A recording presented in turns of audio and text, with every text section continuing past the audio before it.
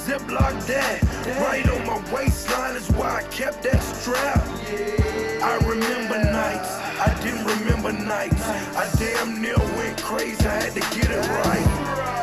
Now I'm your favorite rapper's favorite rapper. Hey, now I'm your favorite trapper's favorite trapper. The absolute truth, yeah, no joke. Greetings, ladies and gentlemen. TC here. Welcome back to the Trap Draw. I would be remiss if I didn't thank our good friend, Mr. Jeezy, up front. Cody and Neil have been all over me on that. Some of the voicemail listeners as well. Speaking of Neil, greetings. Hello. Hey, we got a little crossover episode today, coming out of the booth into the main feed.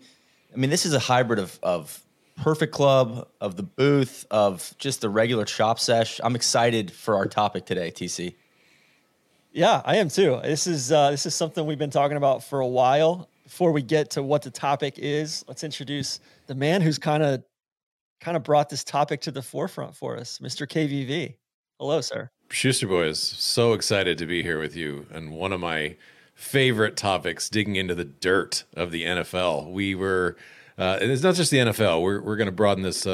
We decided a few months ago, we were kicking around this idea that how interesting it is in American sports, that how mysterious some of the owners are in American sports. And maybe we'll not even stick to American. Maybe we can go beyond that. But we are going to do a deep dive into one owner for each of us. We're going to sort of explain how they became wealthy, what some of their most nefarious deeds are, what some of the fan base feels about the person.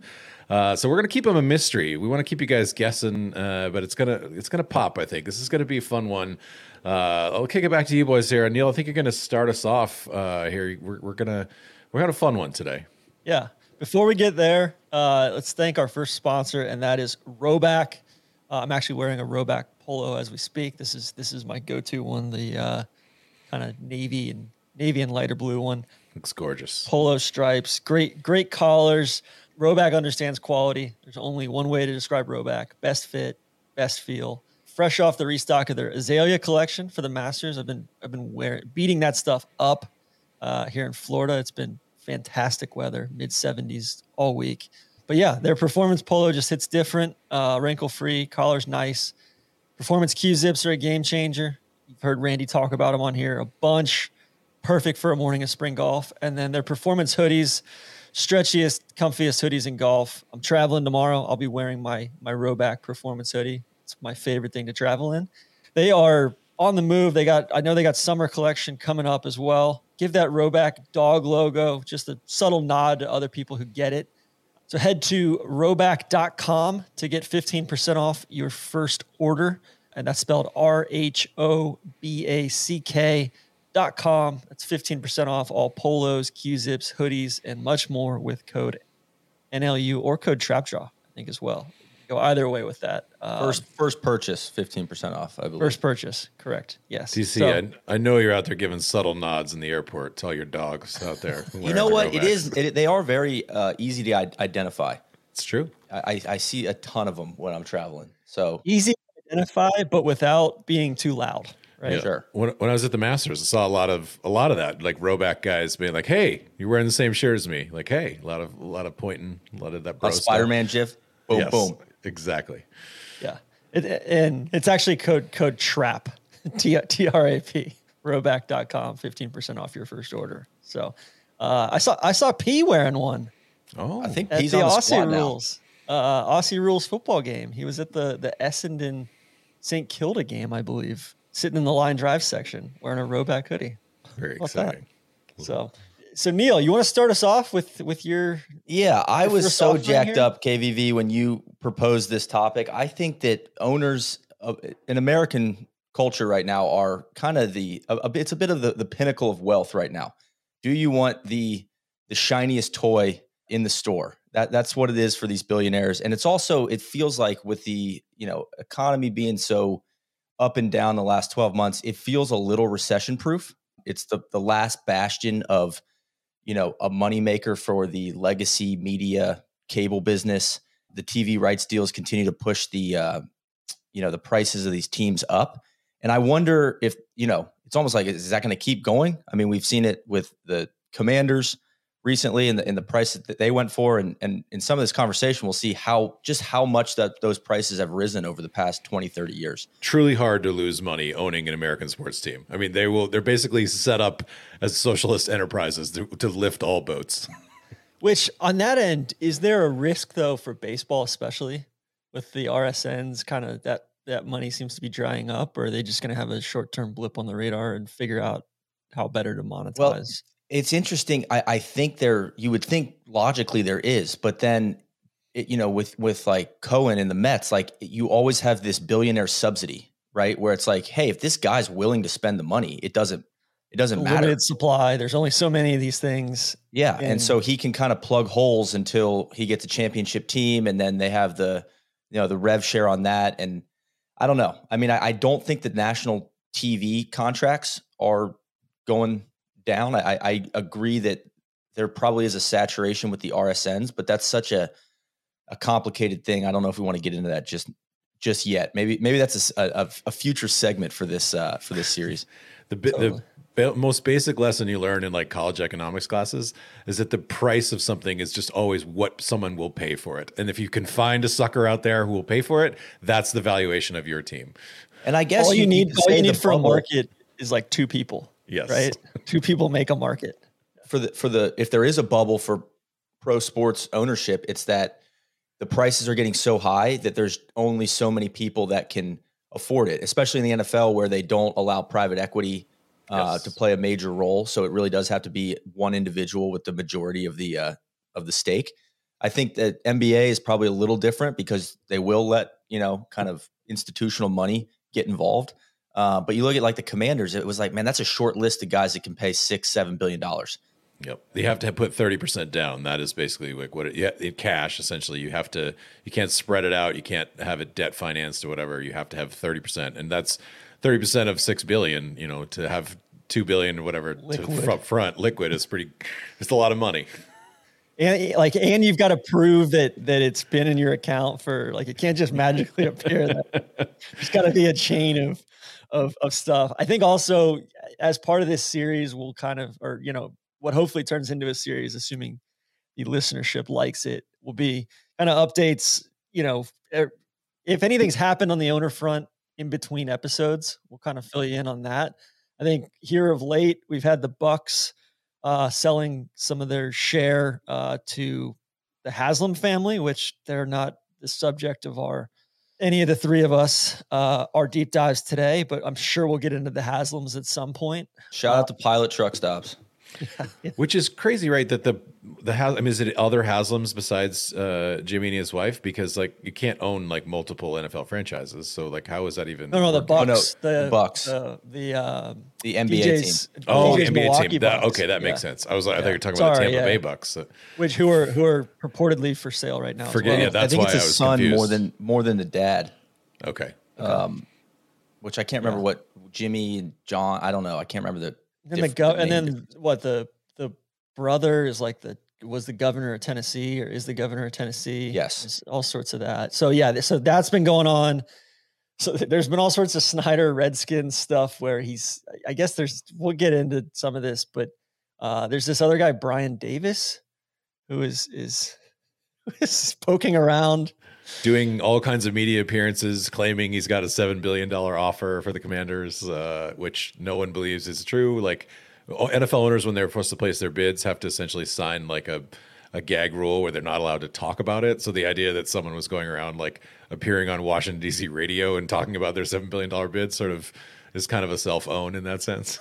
And he had some sort of failed conquest for another franchise at some point too, right? Like he was teaming up with Christian Laettner to try to buy some other franchise. Supposedly the Saudis are involved with him. There's all sorts of question marks and stuff there. And then of course we had the Suns transaction to the other Matt Ishbia, who hates Dan Gilbert.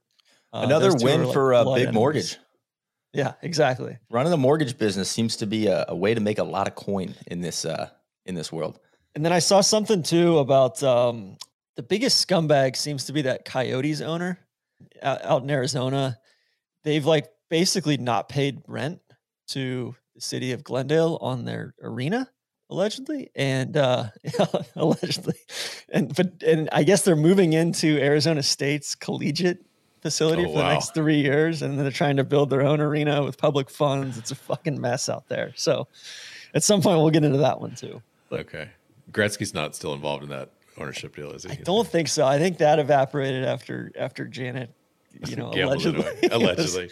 We're going to use allegedly a lot in this discussion, I think. Exactly. All right, Neil, kick us off here. Who do you got for our first pick? I figured we had to start with kind of the Godfather. We're going to start with Bob Kraft, Robert Kenneth Kraft, the owner of the New England Patriots. I feel like he is the blue blood owner. We have a few questions kind of to help us along here, but I want to start with a couple quotes. I really enjoyed doing the research because everybody knows who Kraft is. I didn't really know, how he made his money and his story. He's also a fellow Lion, an alumnus of Columbia University. Wow. So I figured that would be a good place to start with a colleague of mine from up in Morningside Heights. But I found some good research material. I'm leaning heavy on a 1993 Boston Globe profile and a 2017 New Yorker piece, of course, sourcing Wikipedia on a lot of the basic facts as well, which I know Big J journalists hate, but tried to go down to the... as long as it's sourced, Neil. As long as it's sourced, you're doing to get a lot of my stuff. But I want to start with a couple quotes. So from that 93 Boston Globe profile, quote, a natural politician since childhood, class president at both Brookline High School and Columbia, Kraft likes people and has a knack for making them feel liked. While detractors see him as mainly interested in people that can do something for him, friends cite acts of previously unpublicized kindness as evidence of the kind of person he is, end quote. And then from John MacArthur, Dean of Harvard Business School, quote, a classic entrepreneur with outstanding human qualities, including intelligence, integrity, and civic mindedness, end quote. So I wanted to start there. I'll give you a little background. So he's born in Brookline, as I said. He was raised in a modern Orthodox Jewish family, and his father wanted him to become a rabbi. And so his Jewish faith plays a heavy role in kind of his business life and kind of his rise to power. He also has a, I don't want to say a tortured history, but he wasn't able to play a lot of high school sports because of being an Orthodox Jew. So he always I think he regrets that a little bit. He attended Columbia University where he played, where the football field is actually named for him. It's Robert K. Kraft Field at Lawrence A. Wine Stadium, a field that I played on. Love the middle initial. Yeah, he does love the middle initial. He also loves the French collars, the white with the blue shirts, which and the cuffs. And the cuffs, which I always think looks really stupid, but that's what he shows up to every year at homecoming. Neil, did you ever, when you wrote papers at Columbia, did you ever use your middle initial to sort of fill out the... No, I've never got my Neil G. Schuster. Maybe I should start though. Should maybe start slow, like the newsletter. Maybe they'll put that out with the middle initial. He's a big, he's very present at in Columbia athletics. Like I've met him a couple times. He would definitely not know who I am, but he's usually around for homecoming. Apparently, with Columbia's losing tradition, he threatened to take his name off the field because he didn't want to be associated with a losing program.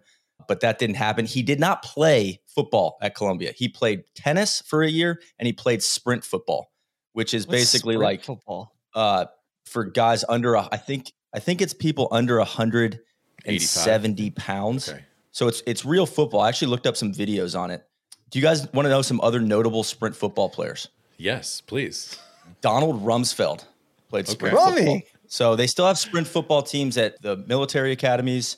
Yep. And I believe Penn has a sprint football team and a couple other Ivy schools. I can't remember. And then some of the NESCAC has some sprint football. When I covered the Naval Academy for a year, I covered the regular football team, but the sprint football team was always right there practicing. I was sort of fascinated by the whole thing. So Rumsfeld, I believe he played at Army. Jimmy Carter played sprint football at Navy, I believe. And then Bo Biden also played, I can't remember which academy, but it is a football. It was a total unknown for me. Unknown up until now it's an unknown known for you. Exactly. Or a known semi-unknown.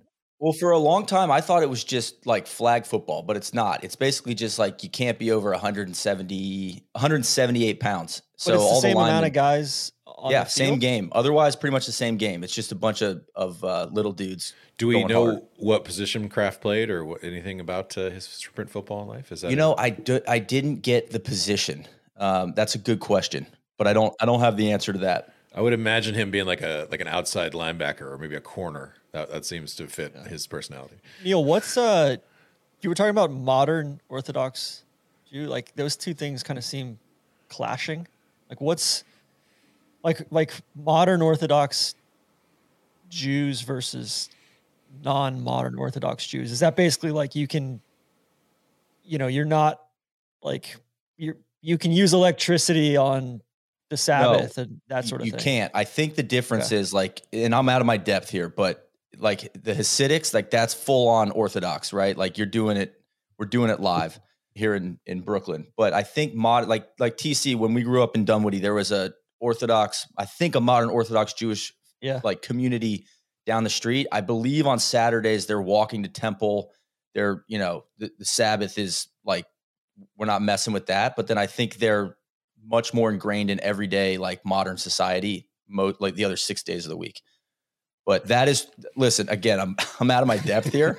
That's kind of what I was understanding from reading with Kraft though. But he had to do a bunch of temple stuff and religious stuff after school. So he couldn't play a lot of sports growing up. And that always like bugged him because I think he was a pretty good athlete. Keep in mind, this is the Trap Jaw. We're out of our depth on literally everything. We've got the Mormons calling into the voicemail line. Look, it's all very respectful. Neither of you ever had to read The Chosen by Chaim Patuk in the class. That was like a big English class thing where it was like about whether this young man was going to become a rabbi, and he had to study the Torah over and over, and sort of his.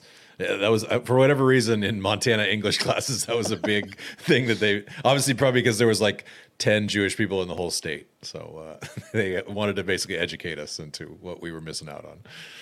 Well, let me move us along here. So he graduates in 1963 from Columbia. As I mentioned earlier, he was the class president. He married his first wife, Myra Hyatt, the same year, and then he attends Harvard Business School.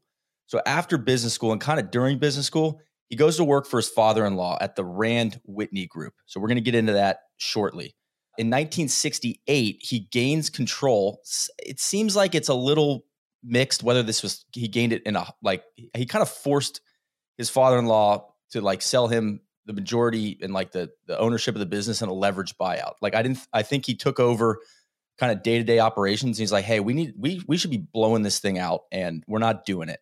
And then in 1972, he founded International Forest Products, and the two companies combined to make up the largest privately held paper and packaging company in the United States. So this is basically where the money comes from. He takes Rand Whitney Group, and a little aside here, for a long, long time, I thought Kraft made his money from Kraft Foods. Like, I mean, understandable. Yeah. I mean, listen, I think that's fair, right? I just assumed it was Kraft Foods. It's not. It's slinging macaroni and cheese. No, it's packaging supplies, right? All kinds of packaging supplies. That's what Rand Whitney Group did, and then he started his own version of that. So what's funny, what I always think is a sign of wealth is that the Rand Whitney Group website just doesn't exist, right? Which is always sick, where it's like, okay, it's truly kind of a holding thing. Quiet and then money. International Forest Products. At first it was a lot of packaging stuff. And then he got into, as part of that business, like trading commodities. So trading different types of, raw materials that go into packaging stuff. So I think it became more financial trading stuff as the company got bigger and bigger. So Kraft currently is estimated to be worth about $10.4 billion. He's currently the chairman of the Kraft Holding Company, which was founded in 1998. And it's the 326th largest private company in the United States. A few other things on the Kraft Holding Company. So the portfolio now includes Rand Whitney containerboard, and waste divisions, International Forest Products, which was again founded in 1972. And the company, or I guess Kraft or Kraft Holdings, is the principal shareholder in three other container businesses in Israel: Carmel Container Systems, American Israeli Paper Mills, and Ampol Enterprises. Also under the Kraft Holding Company, the Patriots, the New England Revolution, the MLS team, Gillette Stadium, privately financed in 2002 for $325 million. Patriots Place, a $350 million multi-use development surrounding the stadium. Team Ops Security Services, which does, I think, outsourced or third-party security for large arenas, stadiums, and large events. Boston Breach, the esports Call of Duty team. Boston Uprising, the esports Overwatch team. And Craft Analytics Group, which I believe is like business analytics or something along those lines. Little known fact, Kraft also dabbled in concert promotion and was a part owner in a Boston TV station in the 80s, which he cashed out and I think made like $30 or $40 million. Just like it kind of got contentious and he sold out, but he made a good amount of money on that.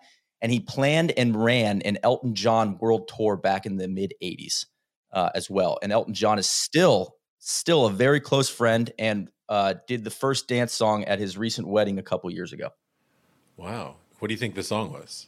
Gosh, I don't know. It could be Tiny Dancer from the apparently the wedding was in New York and it was just a who's who of society showing up. He married a much younger doctor, I think a Columbia doctor. I believe she's a dermatologist or no, eye doctor. Excuse me. She's an eye doctor. Anyway, so let's get into, so that's kind of how he came to power. Basically took over the father-in-law's business and then through a lot of like, he's a good businessman, built it up and up and up and up and continued to grow things. I think he had an eye on the Patriots for years.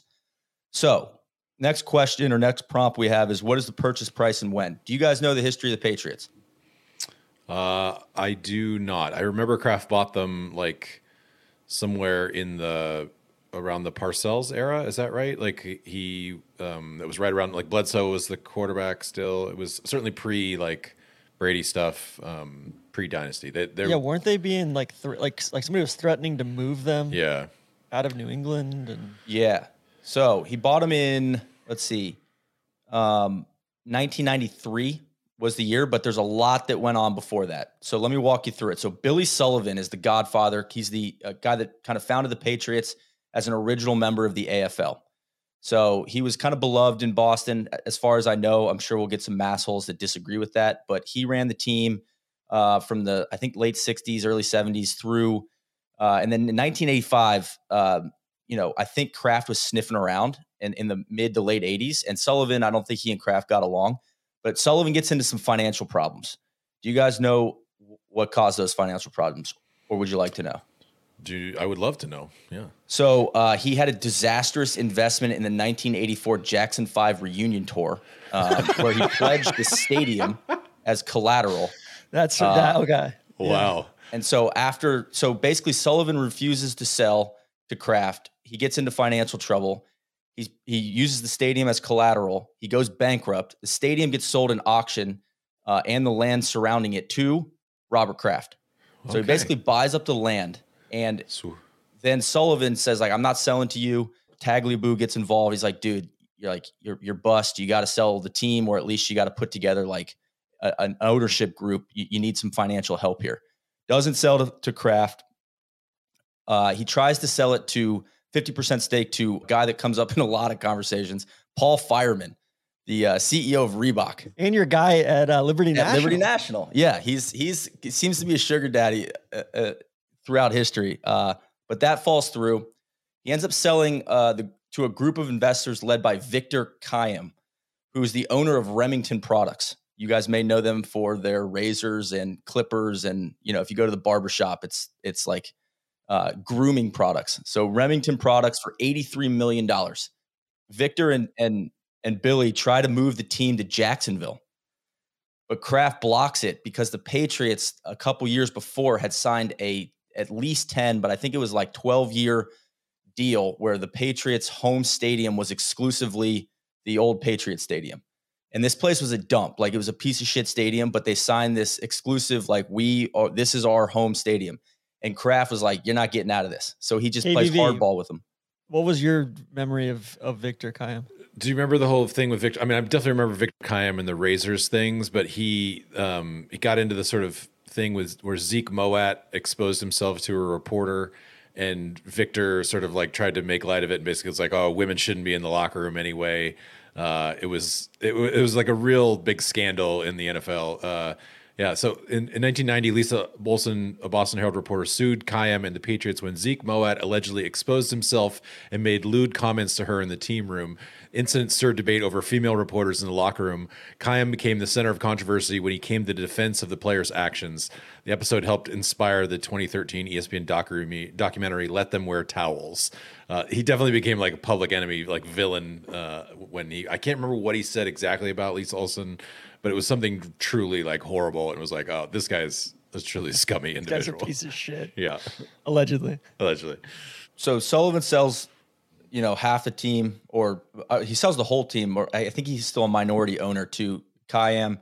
And then I just found in my notes, the stadium was awful, but it came with an exclusive lease as the home of the Patriots through 2001.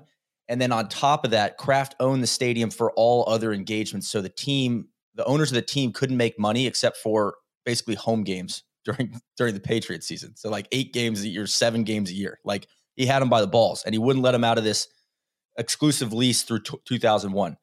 So Victor quickly, gets it blocked to move him to Jacksonville. So he sells out. So Victor promptly gets in financial trouble himself and sold the team to James Bush Orthwin of the Anheuser-Busch family, who offered Kraft $75 million to break the rights to the team, to the lease on the stadium, and wants to move the team to St. Louis. And apparently Kroenke was involved as well. He wanted to do the same thing. Of course he was. And so they both come, and they're trying to move the team. And he says, absolutely not.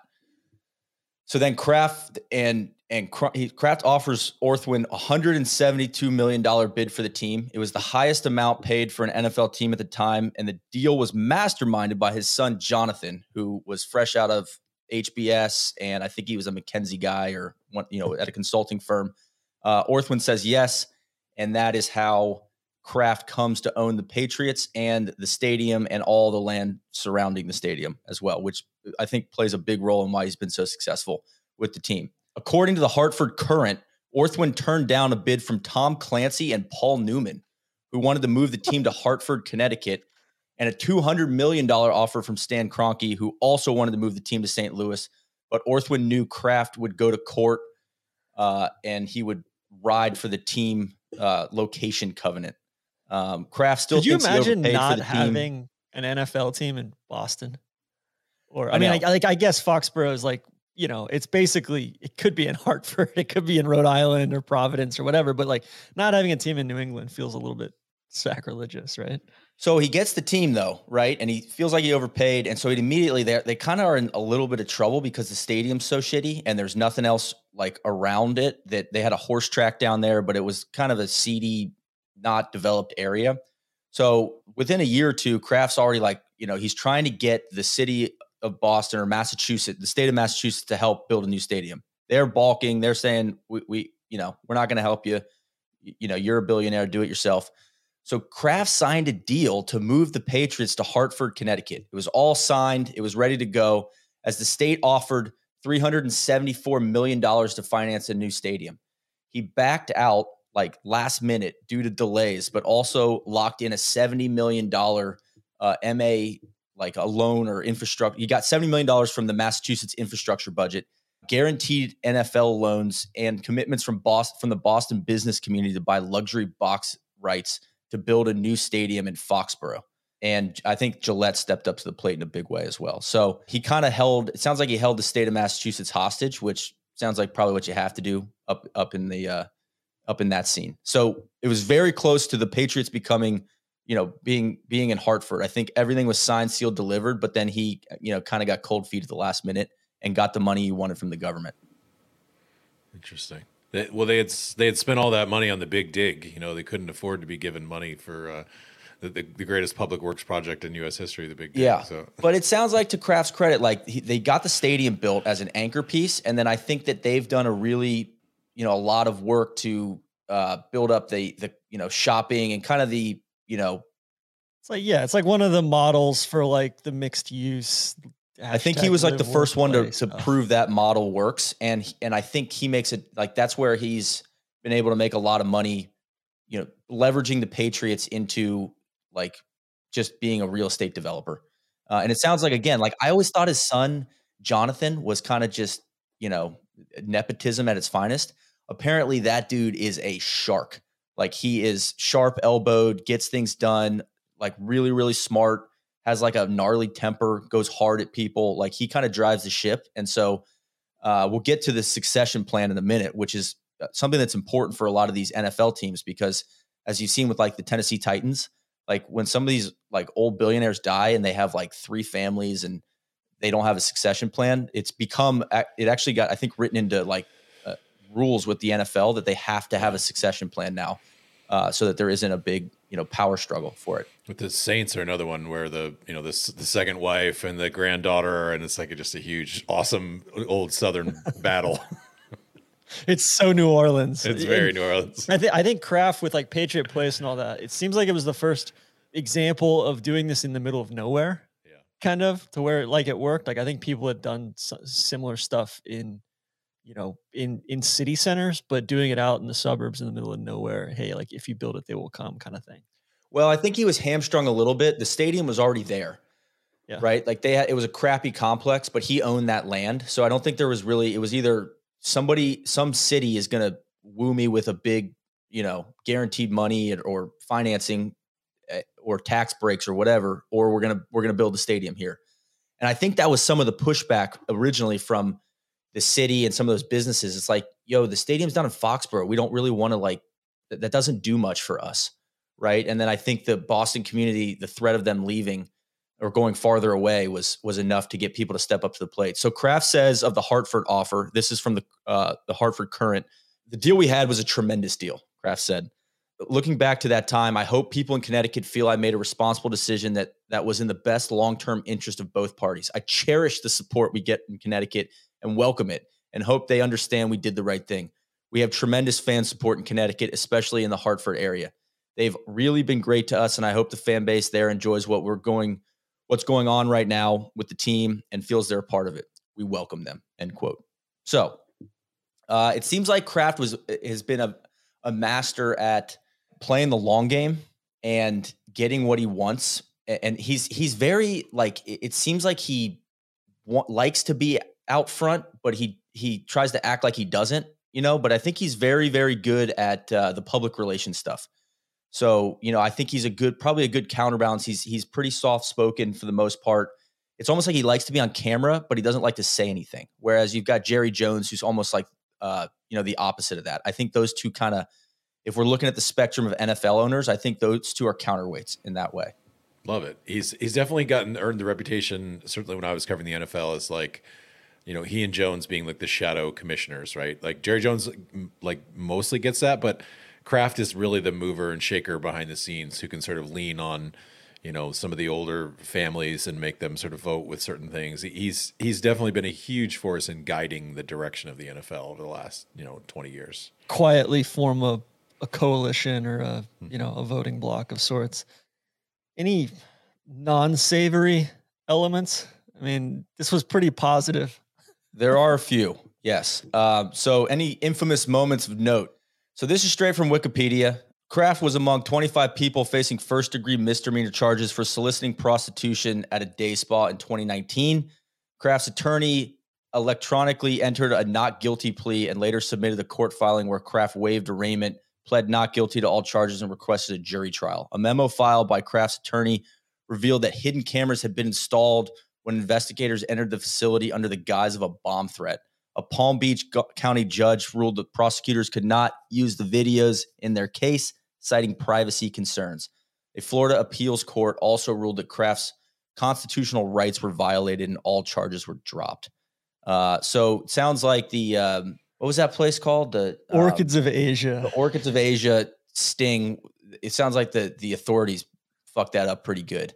But yeah, listen, I think it was tough that Kraft got caught up in that. I think his first wife, longtime wife, had passed away recently. Myra. And that was she was beloved, I think, by within the NFL community, and I think he was legitimately heartbroken. I don't think that excuses no, it doesn't. But visiting the strip joint rub and tug. But I think what's interesting about Kraft, now is like, and this kind of goes along the lines of another prompt we have, which is, do fans hate them, love them, or indifferent? I would say he's beloved by fans because he wins.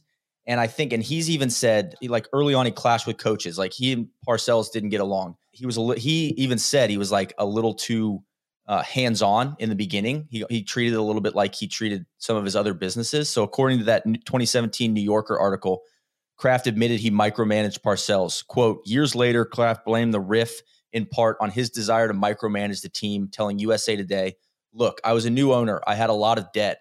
I had stardust in my eyes. So I think early on, like things could have gone south for him quick. And then he hired Pete Carroll. That didn't really go that well. And then he brought in Belichick, right? And so I think he kind of took his hands that off whole thing. What's the relationship between? Was Woody the owner when the Belichick Jets thing happened? Was he the owner yet? No, he wasn't. Okay. It was the oil guy. I can't remember. Hess? Oh no, Hess was Giants. I'd have to look it up, but I think because Belichick then, I think he did he go to Cleveland? Yes. And then he came from Cleveland to the Patriots. Mm-hmm. No, but he signed with the Jets. Signed with the Jets and then resigned after one day. Yeah. Basically. Okay. So, well, I don't really know the story there, but I would say like if you were going to give Kraft deserves a ton of credit, and one thing I think he does, he learned from his mistakes early on, and I think he's done a really good job of like putting personnel in place. And this is me before this research, I was always like, oh yeah, he's got his son running things, like obviously like massive eye roll, but it's like no, his son is like a really really good operator. And then I think once his son kind of got up to speed in the mid 90s, I think he had a lot of say in, coaches, GMs, and kind of the team aspects of things, and allows Kraft to kind of be the, man behind the curtain, or just stand there in his, his cufflinks and French collars and hang out. The other thing, I guess not really infamous, but interesting, guy's a massive shoe head. He's a sneaker head. So, and I've noticed this too up at Columbia games. Like he's always wearing some type of like limited Jordan or like, kind of limited release color or something. So he's always wearing sneakers, loves wearing sneakers. All his wedding pictures, he's wearing sneakers at his wedding reception. Let's see. So according to the other, I guess, infamous moment recently was 81-year-old Kraft married 47-year-old Dr. Dana Bloomberg, eye doctor at Columbia, in a star-studded wedding on October 14th, 2022 in New York. Al Michaels introduced the bride and groom. Apparently, it was Elton John's idea, and he played at the wedding as a wedding gift. Ed Sheeran played the first dance song. Guest list included Bon Jovi, Randy Moss, Tom Brady, David Zaslav, Drew Bledsoe, Ari Emanuel, Roger Goodell, Adam Silver, Ken Langone, Sherry Redstone, Casey Wasserman, and Kenny Chesney. Incredible. I feel like if there's one thing, this is a personal opinion, it seemed like throughout the late 90s, early 2000s, Kraft was very much behind the scenes or not saying a ton, but being like a very visible owner, but a man of few words. And as he's gotten older, it seems like, I don't want to call it a midlife, maybe a late life crisis. He seems to be wanting to be in the scene more, if that makes sense. And I don't know if you would credit that to like, hey, you only live once and the guy's trying to soak it all in, like good for him, like what a run he's had. But he's definitely feels like he's been much more prevalent from a social standpoint in places where you think like, what's an 81-year-old guy doing here? So, and I don't know. I mean, now what's going to be interesting is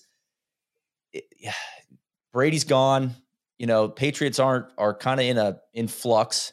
Belichick's what, like 70, probably older than 70, 72, 73. So, I can't imagine Kraft's down for a rebuild, right? I don't know what the future is for him as a day-to-day input in the operation. So the succession plan, there was a clear line of succession with Jonathan Kraft to step out of Bob's shadow. He's been with the Patriots since 1994 and now is president of the team. According to the Boston Globe, quote, he may lack some of his father's charisma and taste for celebrity. His temper may run hotter, as those he has verbally accosted over perceived slights have discovered. And he has yet to embrace the virtues of forgiveness. He remains highly contemptuous of politicians and pundits he believes have wronged him in the past 20 years. But on the day of Jonathan Kraft's succession, the dynasty will pass to a sharp-edged chief executive whose focus rarely wavers from his father's passions, family, philanthropy, and making it big in business, whether it's recycling cardboard or chasing Super Bowl titles, end quote. It sounds like Belichick's going to hang around till, like, my guess is he's going to hang around till he breaks the all-time wins record, and then Jared Mayo is like the heir apparent. It sounds like. Interesting. I'm not sure that they'll just hand it over to Mayo for the succession plan, but it'll be interesting to see. And one more note on Jonathan. He's known for leading the NFL's digital initiatives, including e-commerce with Fanatics. So he's already pretty plugged in the owner's circle. I think it'll be a very smooth transition. And just to tie a bow on things, again, Kraft bought the team for $172 million, which he thinks he's still overpaid for. And estimates, I mean, this is before the Commanders deal, value the Patriots at $4.4 billion. So, you know, I think he's all. I would say this to wrap things up. I wish more owners were like Kraft. Like, yes, he probably has his faults. It seems like he has a massive, you know, like quiet ego, right? Like, I think he was very on the scene in Boston. Like, there was a note I read in that Boston Globe piece of like his wife threw him a 50th birthday party at they rented out the Boston Opera House. And there was a big like kerfluffle with the cast because they started the show and everybody was still socializing in the lobby.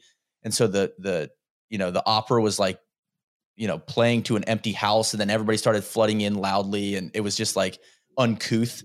And apparently it was a big problem in Boston high society. So it seems like he really likes to socialize. He likes to, he likes to be known. He likes to have his name on things. But at the same time, I think like the quote I opened with, he does seem to have civic mindedness. I think he saw buying the Patriots as like a way for him to give back to the city, keep the team in Boston. This franchise should be better, and I'm the guy to run it. And you know what? I think he's backed all of that up. So I give Mr. Bob Kraft a ton of credit. One thing to tie a loop on, Leon Hess was the Jets owner. Yeah, the Hess guy. Okay, yeah. I think he was the owner, and then he died. I got a whole listen. Woody Johnson's locked and loaded for the next segment, the next episode. I'll just tease that. No spoilers. I am fascinated by. This gets into a little bit of his thirst for celebrity, like his friendship with Meek Mill, the rapper. Like, is that sort of like a genuine friendship, or is he like trying to sort of get with the youths and get beat down with the kids? Never quite figured that out. It is. I know. It's just there's just the last 5 years have been like what a lot of double takes of like what's the point? What are you doing that for, right? And I think some of it may have been like he's lonely, and some of it is like, what, more power to him. The guy's got more money than he knows what to do with. He doesn't want to just go sit in a castle. He wants to it seems like he's an extrovert, and he gets juice from meeting people and hanging out with a diverse set of very famous people. That seems to be kind of his thing. So good for him. My one Bob Kraft anecdote, I'll say I didn't meet him, but I was in the locker room when the Patriots won, I want to say the Falcons Super Bowl. And he was down there and he had a box of cigars where I'm sure like each cigar costs like more than my mortgage payment. And he was handing them out to all the players. I think they were like 50-year-old cigars that had been kept in like a super duper humidor. And so he was clipping the cigars and giving them out. And so Julian Edelman got the first one because he was sort of the MVP of that Super Bowl. And I was like, man, this is a different life. This billionaire life right here. Well, some people would say Shanny was the MVP of that Super Bowl. I can't go there, TC. I don't want to bring Shanny into this. I know we'll be here for hours. So I will. This will be my final bow on this one. But I think this 2017 New Yorker piece was really good. I'd encourage people to read it. And this quote kind of summed it up for me. So, quote, "Today, Kraft's public persona is that of wise and optimistic cheerleader. The owner who remembers the names of all his players, remains responsive to the demands of fans, signs the checks, and otherwise stays out of the way. It's not the only way to build a successful team. Consider the man who might be Kraft's polar opposite, Jerry Jones, a former oil man and owner of the Dallas Cowboys, who, after initial success in the 1990s, was accused during a stretch of lean years of meddling with personnel decisions and scouring the brand. This year, with his team resurgent and buoying the league's flagging television ratings, Jones was lauded for his role in drafting 2 stellar rookies, the quarterback Dak Prescott and the running back Ezekiel Elliott, end quote. But I guess there's more than one way to do it. You could argue that Jones has been just as successful if the measure of success is growing the financial value of your franchise. But I think if we're going by wins, I think Kraft's more quiet behind the scenes role would be the one I wish more owners would take. Interesting. The ego tussle between him and Brady and Belichick, sort of the triumvirate of the Patriots' success, has been the subject of a lot of really great pieces that my friend Seth Wickersham has written. He has a great book.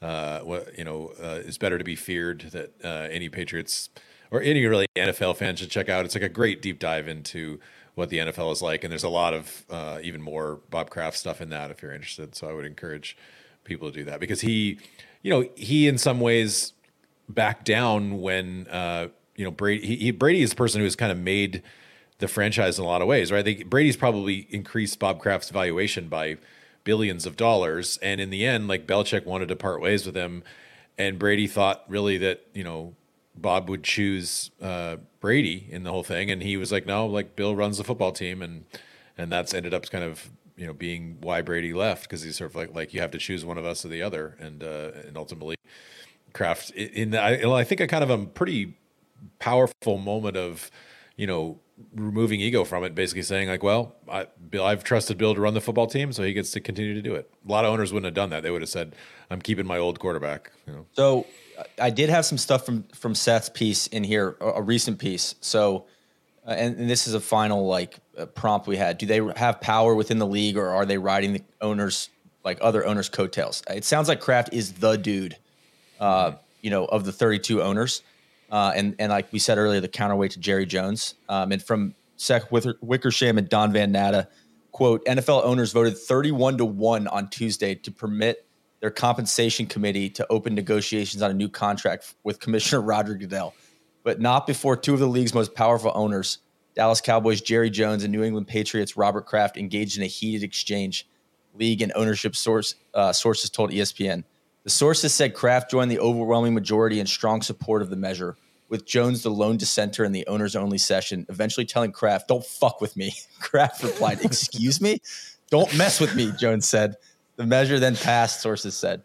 And then from SI, Jones is quoted as saying, "It's probably accurate that I did express myself in probably a way that's not in good taste," Jones said. So it seems like after 25 years, there was finally a little bit of a blow up in that closed door meeting. Love it. Great stuff, Neil. Awesome. Neil, thank you. I'm going to take it southward for us. Where are we going? Where are we going, TC? We're going to Miami Gardens. Ooh. I hesitate to call it Miami because it's not Miami. It's not Palm Beach. Although I did use a lot of the Palm Beach Post for some of this research. We're doing Stephen Ross. Stephen Michael Ross. Yeah. Michigan man. A Michigan man. You took the words right out of my mouth. Net worth Steven, don't call me Rick Ross. Net worth between 9 and 12 billion per Forbes. It puts him in the mid 200s as far as richest dudes in the world. Definite power player in the league. We'll just get that right out of the way. Credible businessman, probably a go-to as far as real estate investments and real estate strategy and stadium strategy and all that. And, I think he's probably middle of the pack on media exposure, doesn't really say too much as far as he's not afraid to be quoted in something, but he's not really necessarily out front. He's got some more, visible people in the ownership group, which we can get to, but he often gets picked up in page 6 of the New York Post, Palm Beach Post, society circles, that sort of thing. So I guess we'll start at the very beginning here. He was raised in Detroit in a Jewish family, moved to Miami Beach in high school. Kind of an interesting combo there. He then attends the University of Florida for a couple of years before transferring to Michigan, where he finished out his undergrad, graduated with a business degree there, which we'll get to later on as well. Then he got his JD from Wayne State University in Detroit, and then he got his Master of Laws in Taxation from NYU Law. I didn't even know that was a thing. Master of Laws in Taxation. Then he basically, so his uncle, big inspiration for him, Max Fisher was his name. Ironically, the namesake of the Ohio State, aka Buck Tech, Fisher College of Business. And so Max Fisher he financed both of his post-grad degrees. He was an advisor on the Middle East and Jewish issues to every administration from Eisenhower to Clinton. He played football at Ohio State. He started a family oil business with his dad, I think. Eventually sold it to Marathon, invested that into real estate. Detroit Symphony Hall is named after him. He owned the Irvine Ranch out in LA for a while. He bought it for $337 million and sold it 6 years later for $1 billion. He was the oldest member of the Forbes 400 when he died at 96. He was deep into Republican politics and just a huge role model. So I think that goes on to, kind of some of Stephen's philosophies on philanthropy and giving back to your alma mater and all that, which we will get to because there's a lot more there. So 1966, he graduates at NYU, begins his career at Coopers and Lybrand, which is eventually is what is known today as PwC, PricewaterhouseCoopers. In Detroit, in 68, he moves to NYC to go work for Laird, which kind of a finance shop up there. Became G.H. Walker and Company, George Herbert Walker, Bush's great-great-grandfather, I think. And then he went to Bear Stearns in corporate finance and got canned. He was clashing with a superior, got fired. So that kind of puts him on a path to go into business for himself. His mom lends him some money, and he leverages his tax knowledge to start advising his own book of clients on how to use federal incentives for affordable housing as tax shelters. Which again, this really, this will again be a very very important salient point here later on. And worth noting, it's not illegal, but that doesn't mean it's not fucked up. Is my first impression of that topic. Yeah, I think late 60s, early 70s, federal government's putting all sorts of incentives and subsidies in place for affordable housing. Kind of big developments, all that sort of thing. So he's really writing the book on that. If you don't like it, close the loophole. Exactly. In 1972, he founds the Related Companies, which it's now a $50 billion real estate company. Or I guess they have assets of $50 billion. Yes. I see their name on like every building in New York. Yeah. So they manage equity capital on behalf of sovereign wealth funds, family offices, labor pensions, public employee pensions, all sorts of stuff. Neil, notable developments include the Time Warner Center, now known as the Deutsche Bank Center. They're at Columbus Circle. He actually has a penthouse, or he had a penthouse apartment, which he since moved to Hudson Yards. They developed Hudson Yards. They're which is the largest real estate development in U.S. history. God, Hudson Yards is so soulless. It's nice, but it's just like it's so isolated from everything and new and just not my speed. Very nice, but just it feels like a massive corporation did it. Yeah, the Time Warner Center. I went down a whole Wikipedia wormhole on that. Like, I guess that used to be actually reading the whole Madison Square Garden thing that was in the New Yorker a month or two ago about like Penn Station and moving that eventually and all that. Like, I didn't realize that there was a big exhibition hall right at the site of Columbus Circle. Like that was like the big convention center in town pre-Javits Center and all that back in the 50s and 60s. And then that's what, that's the land that Time Warner Center sits on now. They also own like the Cosmopolitan in Vegas. They own the sign or the building that the Citgo sign is on outside of Fenway. They own that. They own all sorts of stuff in Boston, plenty of stuff in South Florida as well. They also own Equinox, gyms, hotels. They own SoulCycle.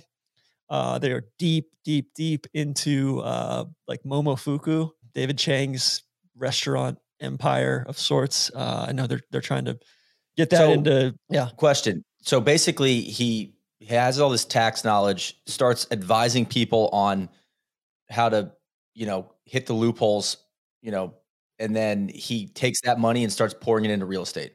Correct. Yeah. Okay. Yeah. He starts basically getting parts of these deals or getting, he was successful first year. I think he made 150K in whatever, 1970 or whatever. And then, ends up just pouring it back into real estate. I'm sure, puts together some funds and all sorts of stuff. And then, just going from there. So he stepped down in 2012 as CEO. He's still chairman. We'll get to all the Dolphins stuff, but just want to talk about his business career here. Stepped down in 2012 as CEO. He's still the chairman. He's a giving pledge guy. He said he's going to give, Neil, I know you're a giving pledge guy as well. Bill and Melinda Gates Foundation. He's going to give away half of his wealth, but, makes you question some things as we get to that here. He's on the board of the Lincoln Center, the Guggenheim Museum, the Urban Land Institute, Cornell Tech, the Jackie Robinson Foundation, deep into sustainable cities research. He was deep into the NYC Olympics push in 2012. But anyway, so Dolphins, all right. In 2008, he buys 50% of the team from Wayne Huizenga, plus the stadium. God. For $500 million. Cool. And Huizenga was what? Waste management and Blockbuster. Blockbuster, okay. That's right. Blockbuster. Yeah. Okay. And massive golfer. He's yes. He I think is responsible for Frederica in Sea Island. And is he still with us, Wayne? No, he died. Passed. Okay. Yeah, he died. But apparently he just used to live on his private jet, like either flying to meetings or flying to play golf. I think what's that course up in North Carolina in the mountains? Diamond. It's that one, and then Congaree, the same dude. I think Huizenga had something to do with that too. He did. Yeah. Anyway, sorry, go on.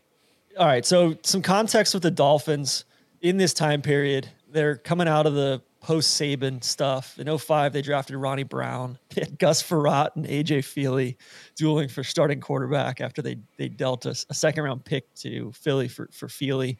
They had the Breeze flirtation and then Culpepper. And Saban leaves at the beginning of 2007. KVV's boy Cam Cameron gets hired.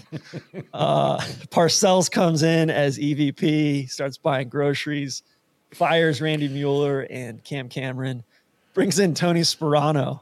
Dolphins try to turn over the roster. They release Zach Thomas, trade Jason Taylor, draft Jake Long, passed on Matt Ryan with the first pick. They drafted Chad Henne, which, side note, what a career he's had. Michigan man. Yeah. The Jets release Chad Pennington to sign Brett Favre. The Dolphins then sign Pennington. Like there's so much crossover between the Jets and the Dolphins during all these years. Then they start running the Wildcat, Ronnie Brown and Ricky Williams. They lose in the playoffs to the Ravens. Like that was like a fun, just like what the fuck's going on? Like remember when the Wildcat was going to revolutionize the NFL? It was like a year when everyone was like, "Oh, should we run the Wildcat too?" No, you should probably not run the Wildcat. Yeah. So this is all kind of happening in the periphery as he's buying the Dolphins. So 2009, he purchases an additional 45% for $550 million. So the total deal is like $1.1 billion.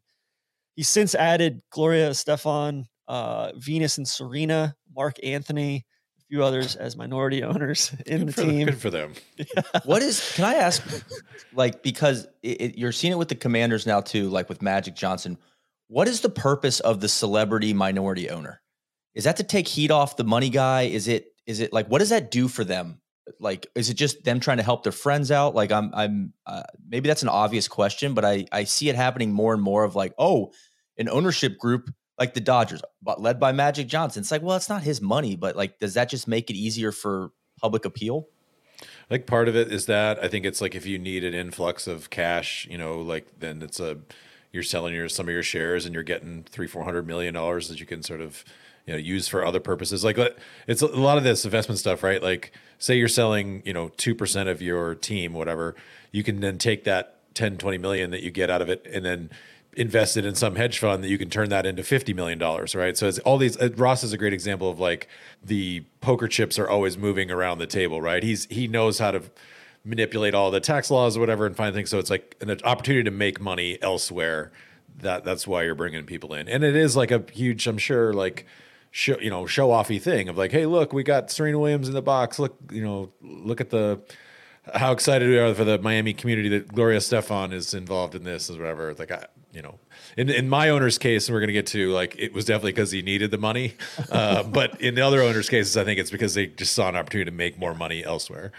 Yeah, he's playing, like, this is like his fantasy team, not just with like football, but like with money as well. Like, it's a game, right? So and then he buys the 50% from Huizenga to start. Did that have to go through like the owners? Like, did he have to get approval on that? Because it's not really like he's buying the team. He's only buying half the team. But he's buying majority stake. Okay. So any majority owner has to be approved by the other owners. Managing partner, correct. Yeah. I mean, I think most of the transactions have to be approved one way or another, but it goes through a higher level of vetting and due diligence. Because as soon as he buys them, it's an interesting case though of like comparing it to the Commanders recently. Of you have some, and what happened with the Jets when Woody Johnson bought him is like sometimes there's like a all out bidding war. We're going to sell the whole team to one other person. And it almost feels like this route was just like, hey, I'm quietly going to buy half the team and it's not going to be a big deal. I mean, I think it was a big deal that like Huizenga sold him and all that. And I'm not sure if there was an option at some point that, hey, like if he does certain things, he gets the other 45% or whatever. But almost as soon as he buys him, like they start making noise about the stadium stuff and how the future, Mike D, one of the executives for the Dolphins, says almost immediately, like according to ESPN, we want to invest more to refurbish the stadium. The future looks bleak at this point. And it just keeps kind of devolving from there. Ross says, hey, you know what? I may move the team to Palm Beach because he's got a big house in Palm Beach called The Reef. And then he, if your house has a name, you know that it's a big house. and they were still in the Orange Bowl. No. They were at Joe Robbie or whatever the hell they were calling it at the time, pro player, but it was a shithole. Yeah. Joe, I remember Joe Robbie. So the Orange Bowl's always just been a college stadium. And yeah. And so he's trying to, I think the Dolphins played at the Orange Bowl way back when, but he's trying to get public financing for the stadium improvements, like $400 million. At the same time, Miami has all this other shit going on with the Marlins, the Heat, like there's like 6 stadium, like the Panthers are trying to get a new hockey arena. There's all sorts of shit going on in South Florida. South Florida politics are a disaster anyway.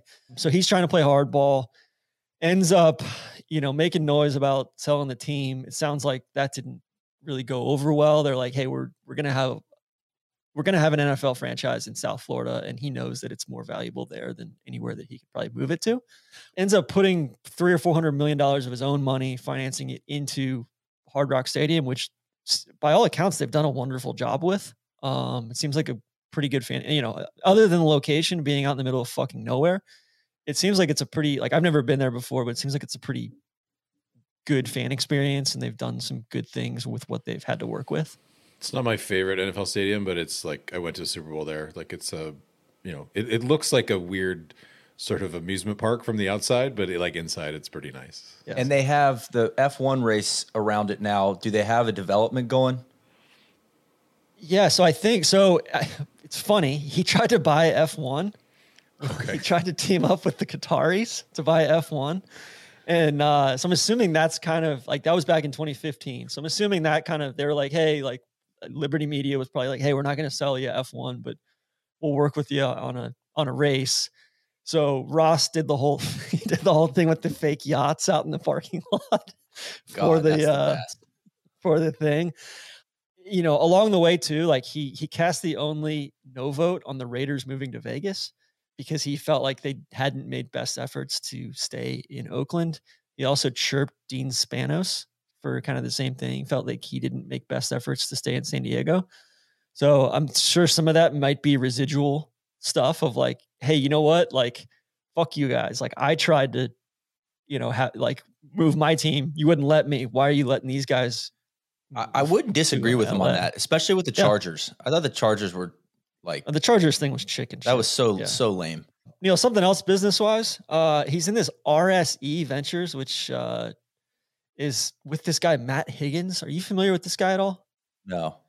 All right, so Matt Higgins, he's from Bayside in Queens. Went to Queens College. Okay. And then he put himself through night school at Fordham. He was an investigative reporter for the Queens Tribune, won a couple awards there, becomes the youngest press secretary in New York City history for Rudy Giuliani. This is during 9/11. So he's the press secretary there. Then he becomes the COO eventually of the Lower Manhattan Development Corp, which did all the 9/11 post reconstruction. And then he goes to the Jets, and he's the EVP of Biz Ops for the Jets. So he's kind of overseeing all their revenue operations. Then he leaves there in 2012 and starts this RSE thing with Stephen Ross. And they're deep into, like, they backed Resy, the reservations platform that American Express bought. He's deep in with your boy Gary Vaynerchuk. He's a co-owner of VaynerMedia. Oh God, that's a massive red flag. You fucking hustle. What, are you on TikTok? Why are you not using TikTok? He's on Shark Tank all the time. So this is where the Momofuku investments, Bluestone Lane, that sort of thing. He helped build MetLife Stadium. He's deep into soccer promotion, esports promotion, all that sort of stuff. So he sounds like a pretty fascinating guy. What a career. Goes from the beat writer on Bell Boulevard to a titan of venture capital. That's wild. And he's like in his mid 40s, I think. Like, he's doing all this like as he's in his 30s, like 20s and 30s. It's crazy. So anyway, we're back to the Dolphins. 2009, they bring Richie Incognito into the fold. They miss the playoffs. Oh my God, I forgot about that whole thing. They draft Vontae Davis and Sean Smith, re-sign Ricky Williams. They drafted Brian Hartline. 2010, Parcells steps down, stays on as a consultant. They signed Brandon Marshall. Ross flies to San Francisco to interview fellow Michigan man and current Stanford coach Jim Harbaugh while Tony Sparano is still employed. Then it leaks, and then he gives Sparano a 2-year extension. And, Sparano had gone back-to-back 7 and 9 seasons at that point. 2011, Pennington's out for injuries. They draft Mike Pouncey. They flirt with Kyle Orton a little bit. They trade for Reggie Bush. They cut Channing Crowder, who, like, what a fucking lunatic he was. They start 0-7. Sparano pleads with officials during a game against the Broncos to review a touchdown, or else, quote, "I'm going to get fired. Please review this touchdown." They were up 15-0 in the fourth, deep into the fourth quarter, and they lost 18-15. Sparano then puts his house up for sale 2 days after the game. They then win 4 of 5 games, but Sparano is still fired. Todd Bowles comes in as the interim. They finish 6-10. Jeff Ireland, the GM, starts coming under fire. He came from the Cowboys. Parcells brought him in. Ireland's also the one who asked Dez if his mother was a prostitute. That's right. Fans start getting chippy. They're flying banners over the stadium, like "Fire Ireland," all this stuff. So in 2012, so basically Ross has been owner for like 3 or 4 years at this point. It kind of seems like he didn't really rock the boat. Like Parcells left after 2010, but his guys stay on. Ross doesn't really totally reset everything, right? So 2012, the Dolphins really, really want to hire Jeff Fisher, but they lose out to the Rams on that sweepstakes. So they nab Joe Philbin from the Packers. Philbin. Oh God, remember the Hard Knocks season? Yes. So this was the Hard Knocks year. They signed David Garrard and draft Ryan Tannehill. 2013, they fortify the trenches a little bit, but a late year losing streak does them in. They go 8-8, miss the playoffs. Then they fire Ireland, but they've still got Philbin. Then Dennis Hickey is hired from the Bucs as a GM. I got the sense that he sold the analytics stuff pretty hard to Ross. He lasts only 2 years. In 2015, they drafted Devontae Parker, and then they bring in Mike Tannenbaum, another guy. Hard Knocks. Yeah, he was the Hard Knocks GM, Jets there. I imagine he was probably undercutting Hickey. They signed Ndamukong Suh to the largest contract in NFL history, lock Tannehill up to a big extension. They begin the season 1-3 and fire Philbin. Dan Campbell then takes over. I love you guys, man. Dolphins were a sexy pick to be a rising team that year. They finished 6-10. 2016, Adam Gase is hired as head coach. Oh God! Wow, they have like a string of some bad hires. Man. Chris Greer is hired as GM. He's still fucking there. He's in his 7th or 8th year there now. Wow. They draft Laramie Tunsil after the whole gas mask long situation. They trade for Kiko Alonso, Byron Maxwell. They draft Xavier Howard. They go 10-6, lose in the first round. 6-10 record in 2017. Bad draft. They draft Fitzpatrick, Gesicki, release Sue. They finished 7-9 after starting 3-0. Gase is fired. Gase then somehow goes to the Jets. Again, more Jets, Dolphins crossover here. TC might be going down the leaderboard here. So 2019, they bring, but I think this all adds up to like, it's almost like he's too loyal to people. Yeah. Or he doesn't clean house all at the same time, right? Because 2019 they bring in Brian Flores. They do a total rebuild. Fun fact: Brian Flores' twin brother was my equipment manager at Columbia. Wow. Identical twin. Obviously, I mean, he was just equipment manager, not a player. No, just the equipment manager, Danny Flores, and it was always like, yeah, my brother's coaching the NFL, and then like 6 years later, I'm like, holy shit, that's my equipment manager. Flores. No, it's his brother. Wild. That's awesome. So like I feel like in 2019 they're doing what they should be doing, right? They're tearing everything down. They're loading up on draft picks, all that. 2020 they draft Tua. They whiffed on Austin Jackson and the corner from Auburn. But they finished 10-6. They got blown out in week 17 by the Bills, 56-26 to get eliminated from the playoffs, which is tough. And then 2021 they 1-7 start. And then they win 7 in a row. And then they get eliminated from the playoffs by Tannehill in week 17. And then they fire Flores due to alleged poor relationships with the front office and roster. And Greer is still on board. Greer's kept. So it kind of feels like he's been maybe overly loyal to Greer and, got rid of Flores. There was all the alleged stuff about him wanting to, he was paying Flores, or he had offered Flores $100K per loss to tank. Like I think he forced Flores to come onto his yacht to meet with Tom Brady. Yeah. So, a lot of stuff flying around there in 2019 and this all comes out in the 2022 lawsuit, which, ends up being the NFL announces Dolphins lost 2023 first rounder and 2024 third rounder for tampering with Brady and Sean Payton. Fined Ross $1.5 million, suspended him for 3 months. And so that's kind of, that whole arc of things. It feels like to me that he very much he's learned on the job and learned how to based on his businesses, he seems like a pretty smart, innovative dude who puts smart people in positions. And it seems like he's finally starting to do that with the Dolphins. They seem like they have a plan. They're sticking to it. The plan is cohesive, really outside the box hire with McDaniel. And they're spending, he spends money. They're doing the right stuff. It seems like. So I don't know, if I'm a Dolphins fan, I'm probably pretty enthused. I didn't realize how old he was. He's 82. He is old. He's currently separated from his second wife. I've always pictured him as a younger, I don't know. I actually never seen. I just looked him up. I never really laid eyes on the guy. Yeah, he's kind of a he had some controversy in he hosted a big fundraiser for DT out in Southampton. Then Soul Cycle comes under fire for that. Kenny Stills says a bunch of stuff. He ships Kenny Stills out to New Orleans, I think, or Houston at that point.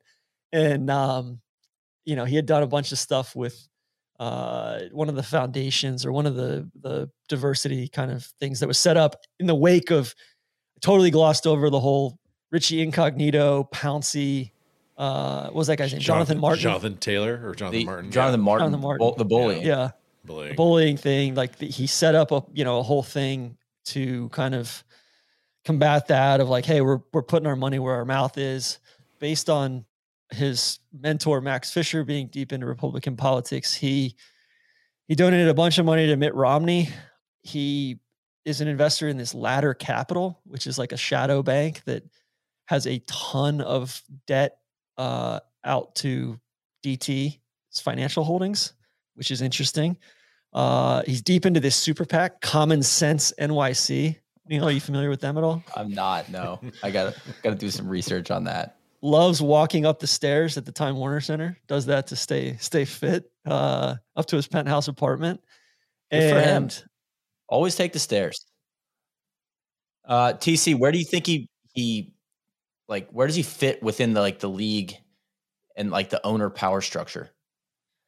I think he's kind of firmly in the middle, right? I don't think he's necessarily a leader out front, but I also don't think he's like a shit stirrer. I think he's probably part of that block with, I'm sure he's a guy, like a resource for the other guys to reach out to if they're doing real estate stuff, or he's extremely well connected. He's one of the most powerful guys in New York City. He runs some pretty substantial stuff in a lot of different cities. So yeah, I would say he's probably middle of the pack to, upper third. It's interesting. Like when we're talking about Kraft, I feel like Kraft's sole goal was to be an NFL owner, right? It was like, I'm going to make all this money and I'm going to buy the New England Patriots and I'm going to keep them here and I'm going to build them into like the best franchise in sports. And Jerry Jones, same thing. Dream was to I want to buy the Cowboys and that's what I'm going to do.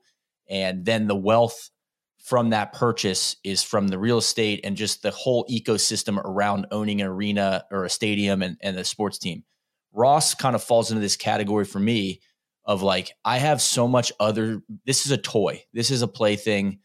Yeah, I'm just going to, I'll take 50% of the Dolphins, from my buddy Huizinga. And then, I'll buy the other 45.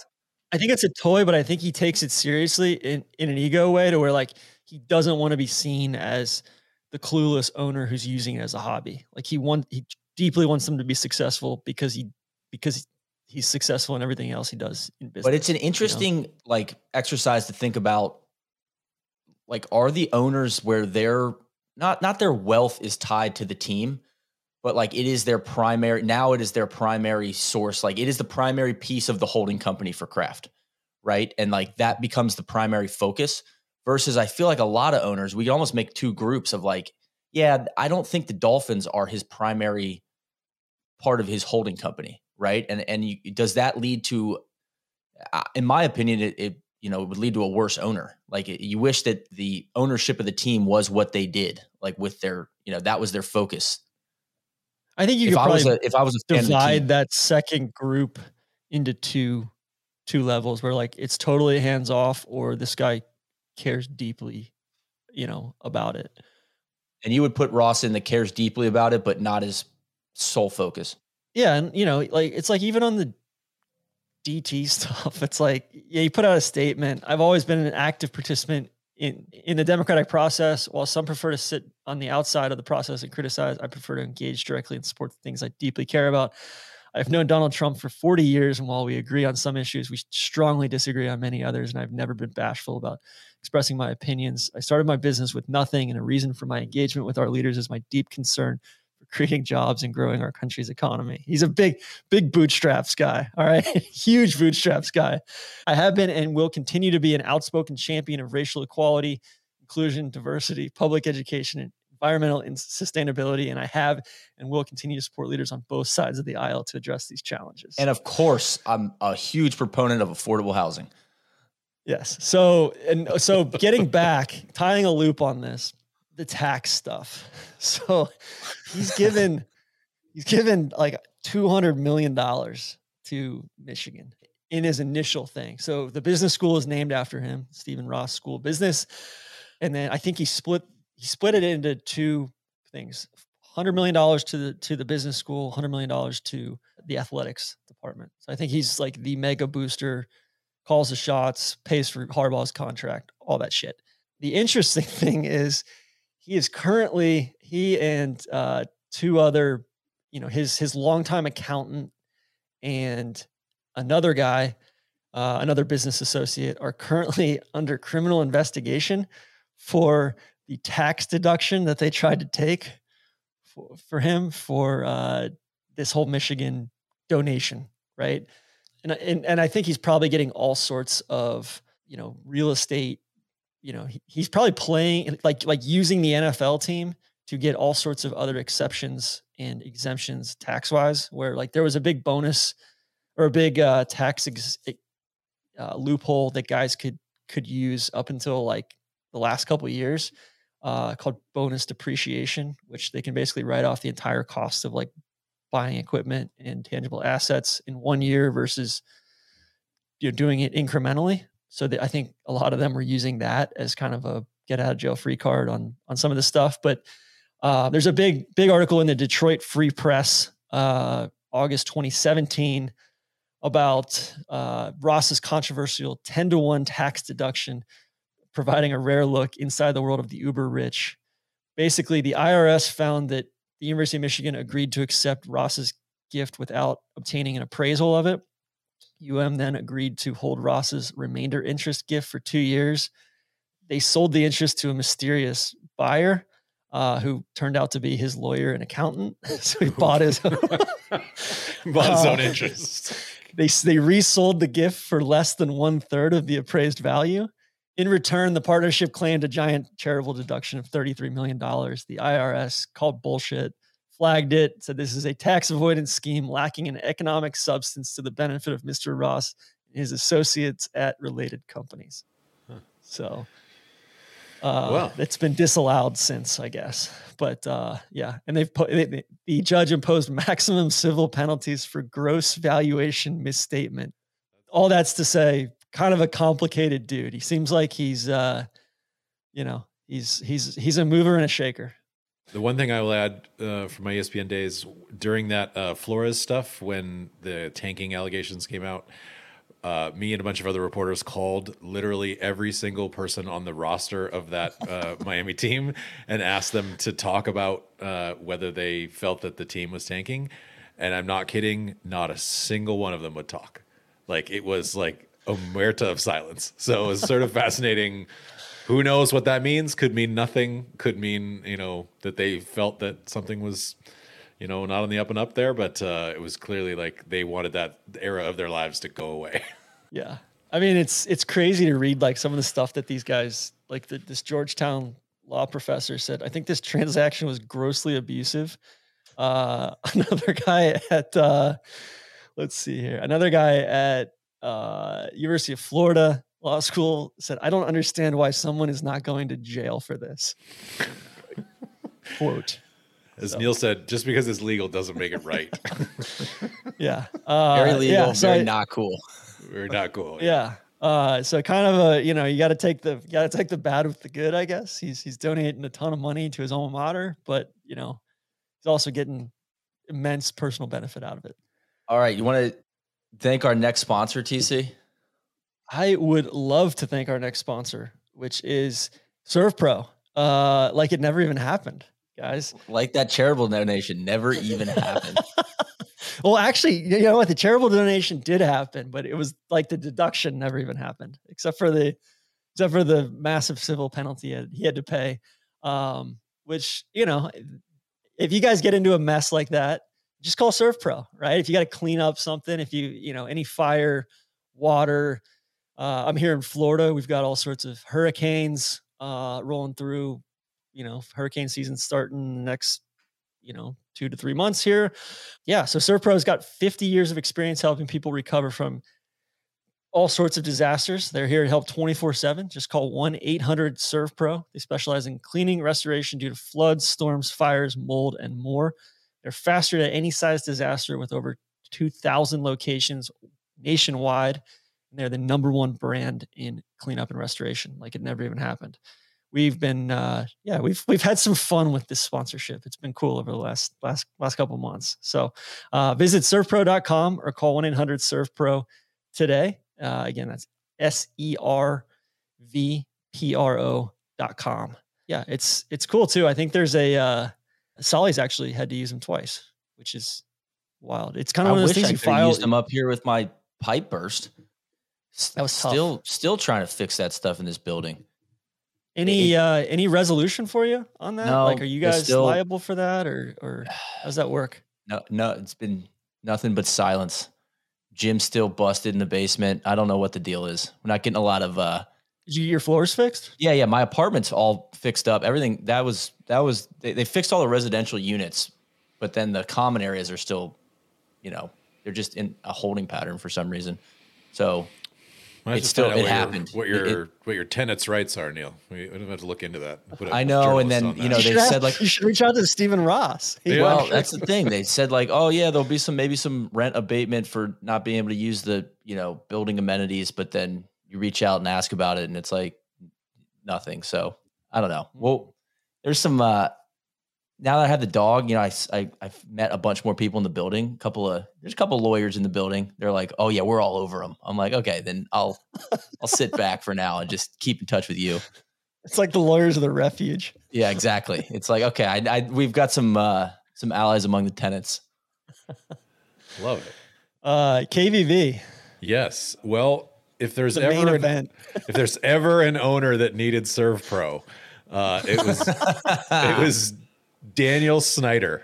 We wanted to make sure that we got Snyder in before the wire here because it looks as though the Commanders are moving on. Finally, the celebrations in DC, I can almost hear them from my house when it looked like Josh Harris's bid to buy the Commanders was accepted. It's still not official yet. There's a lot of, as we alluded to earlier, a lot of kind of noise surrounding the bid. Some fake people. Brian Davis, the former Duke basketball player, claims he has a higher bid, but almost certainly the Josh Harris group, which he owns the 76ers, will get accepted, which means that the long-suffering Commanders fans, previously Redskins fans, will be relieved of the reign of terror of Dan Snyder. Dan Snyder will likely go down as one of the worst owners in the history of American sports. Maybe one of the worst people. Possibly one of the worst people, allegedly. Hard to say, certainly there's, people who've been, arrested for very serious crimes, for, serial killers and such. They would rank well ahead of Dan Snyder probably. But speaking of which, Robert Kraft, we didn't get into any of the Arenthal stuff. Aaron Hernandez. Oh yeah. No, we didn't. That's a miss by me. I probably took it easy on some of that stuff. It's with some of these things with Snyder, there's so much to cover that I'm probably not going to get into the football stuff too much because the football thing could be its own shit show podcast. Really, this is just kind of about how Dan became the owner of the Washington franchise, and then how he slowly over time tanked it to the point where we now have congressional investigations, multiple congressional investigations, federal investigations, allegations right and left. But let's go back to let's set the bar. Dan Snyder's net worth is around $4.9 billion. A lot of that is tied up into the franchise, but there are other sort of things that allowed him obviously to acquire the money to get the franchise. He is on the Forbes list around 211, between 211, 215 in terms of most wealthy individuals in the United States. A lot of people are sort of under the misapprehension that Dan Snyder grew up as a sort of spoiled rich kid. Very much not the truth. Dan Snyder is very much a bootstraps kid. He was born in Montgomery County here in Maryland, and his parents had very little money. In fact, one of the anecdotes that I dug up, a couple of these things I'll cite here. There was a Washingtonian article by Harry Jaff that contained a lot of stuff. There's a Michael Leahy piece in the Washington Post that had a lot of great bio information. And Dave McKenna, who wrote for the City Paper and now Defector, did a lot of the stuff that's going to come at the end. But Snyder did not even have a television as a child. He and his father used to walk down the street to the TV store to watch Redskins games because they were not wealthy enough to buy a television. How did he go to Bullis? So he went to Bullis, which is like a private, expensive high school. I had an ex-girlfriend that went to Bullis. We'll get there. His dad was actually a freelance journalist who wrote for the National Geographic, which is sort of interesting considering how many feuds Snyder had with the media over the years. I don't think any owner has ever hated the media as much as Dan Snyder. They lived in an apartment in Silver Springs, kind of across the street from a Sears department store. When Snyder was 12, his dad took a book assignment in England, and the whole family moved there, and that's where he went to a private school and had to wear a tie every day He told an anecdote once about the private school saying that one of his teachers took a cane to his knuckles when he didn't turn in his homework. So corporal punishment was a little part of his England experience. After he came home from England, the Snyders moved back to the States, but they moved to Queens because his uncle Charlie had died, and so the family kind of needed help, and so they moved to Queens, which Snyder said made Silver Springs look like a country club. He described like going walking to get ice cream in Queens and saying it toughened him up because it was like a war zone essentially. He was hanging out with Cameron Young in Queens. the hard streets of NYC in the Wu-Tang Clan, I'm sure. So he moved back to Maryland into what was called the Pavilion Apartments in Congressional Plaza. He ended up going to Woodward High School, which is a high school that no longer exists. And his friends there say he was kind of one of the outcasts and nerds. The people in school, like they dubbed him the little English kid, and he did not have a ton of friends. There's this great scene in the Michael Leahy piece in the Post where he says, I was not one of those kids into the social scene. And he's sitting in an aide's office where he's telling me the story. I was, and then he shouted at a pack of aides, hey, what do they call that big kid at the prom? And someone yells out, the homecoming king. One of them pipes up. He goes, no. The prom king, right? That's what they call it, right? And he looks around. Silence. He would like an answer. He didn't go to the prom. He didn't go to anything. These guys probably went to everything. Right? He persists. His underlings nod, and he rushes on. Anyway, I wasn't the prom king. I wasn't voted most likely to succeed either. I wasn't voted most likely to anything.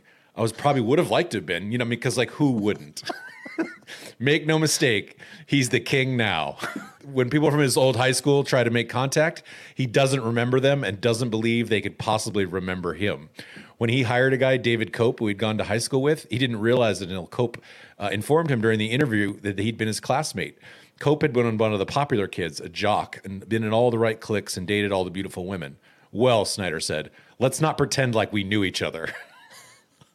Pretty sick. I mean, this sums up Schneider. Like I was trying to think, he's just perpetually been not cool, and he's been upset about it. And it seems like that was his MO as the owner too, of just like, dude, what, like, it's like he lacks the coolness and then gets mad at everybody else for it.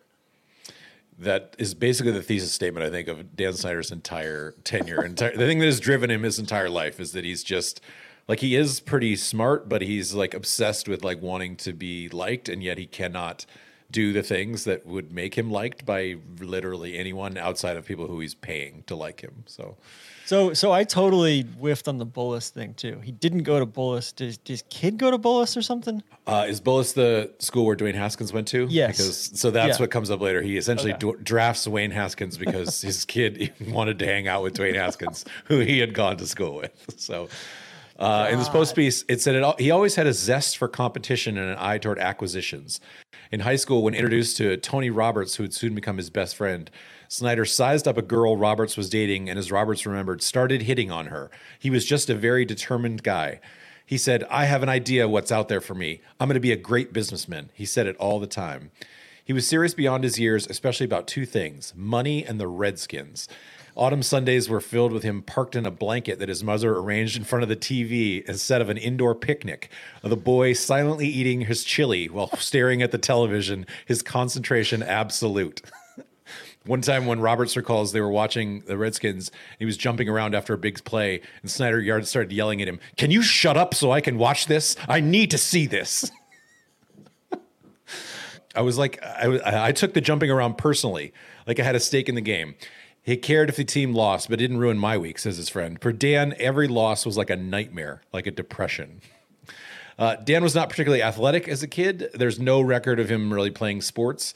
He did like throwing the football around and was a big Skins fan, but he was embarrassed to tell his friends that he couldn't hang on weekends because he had to work.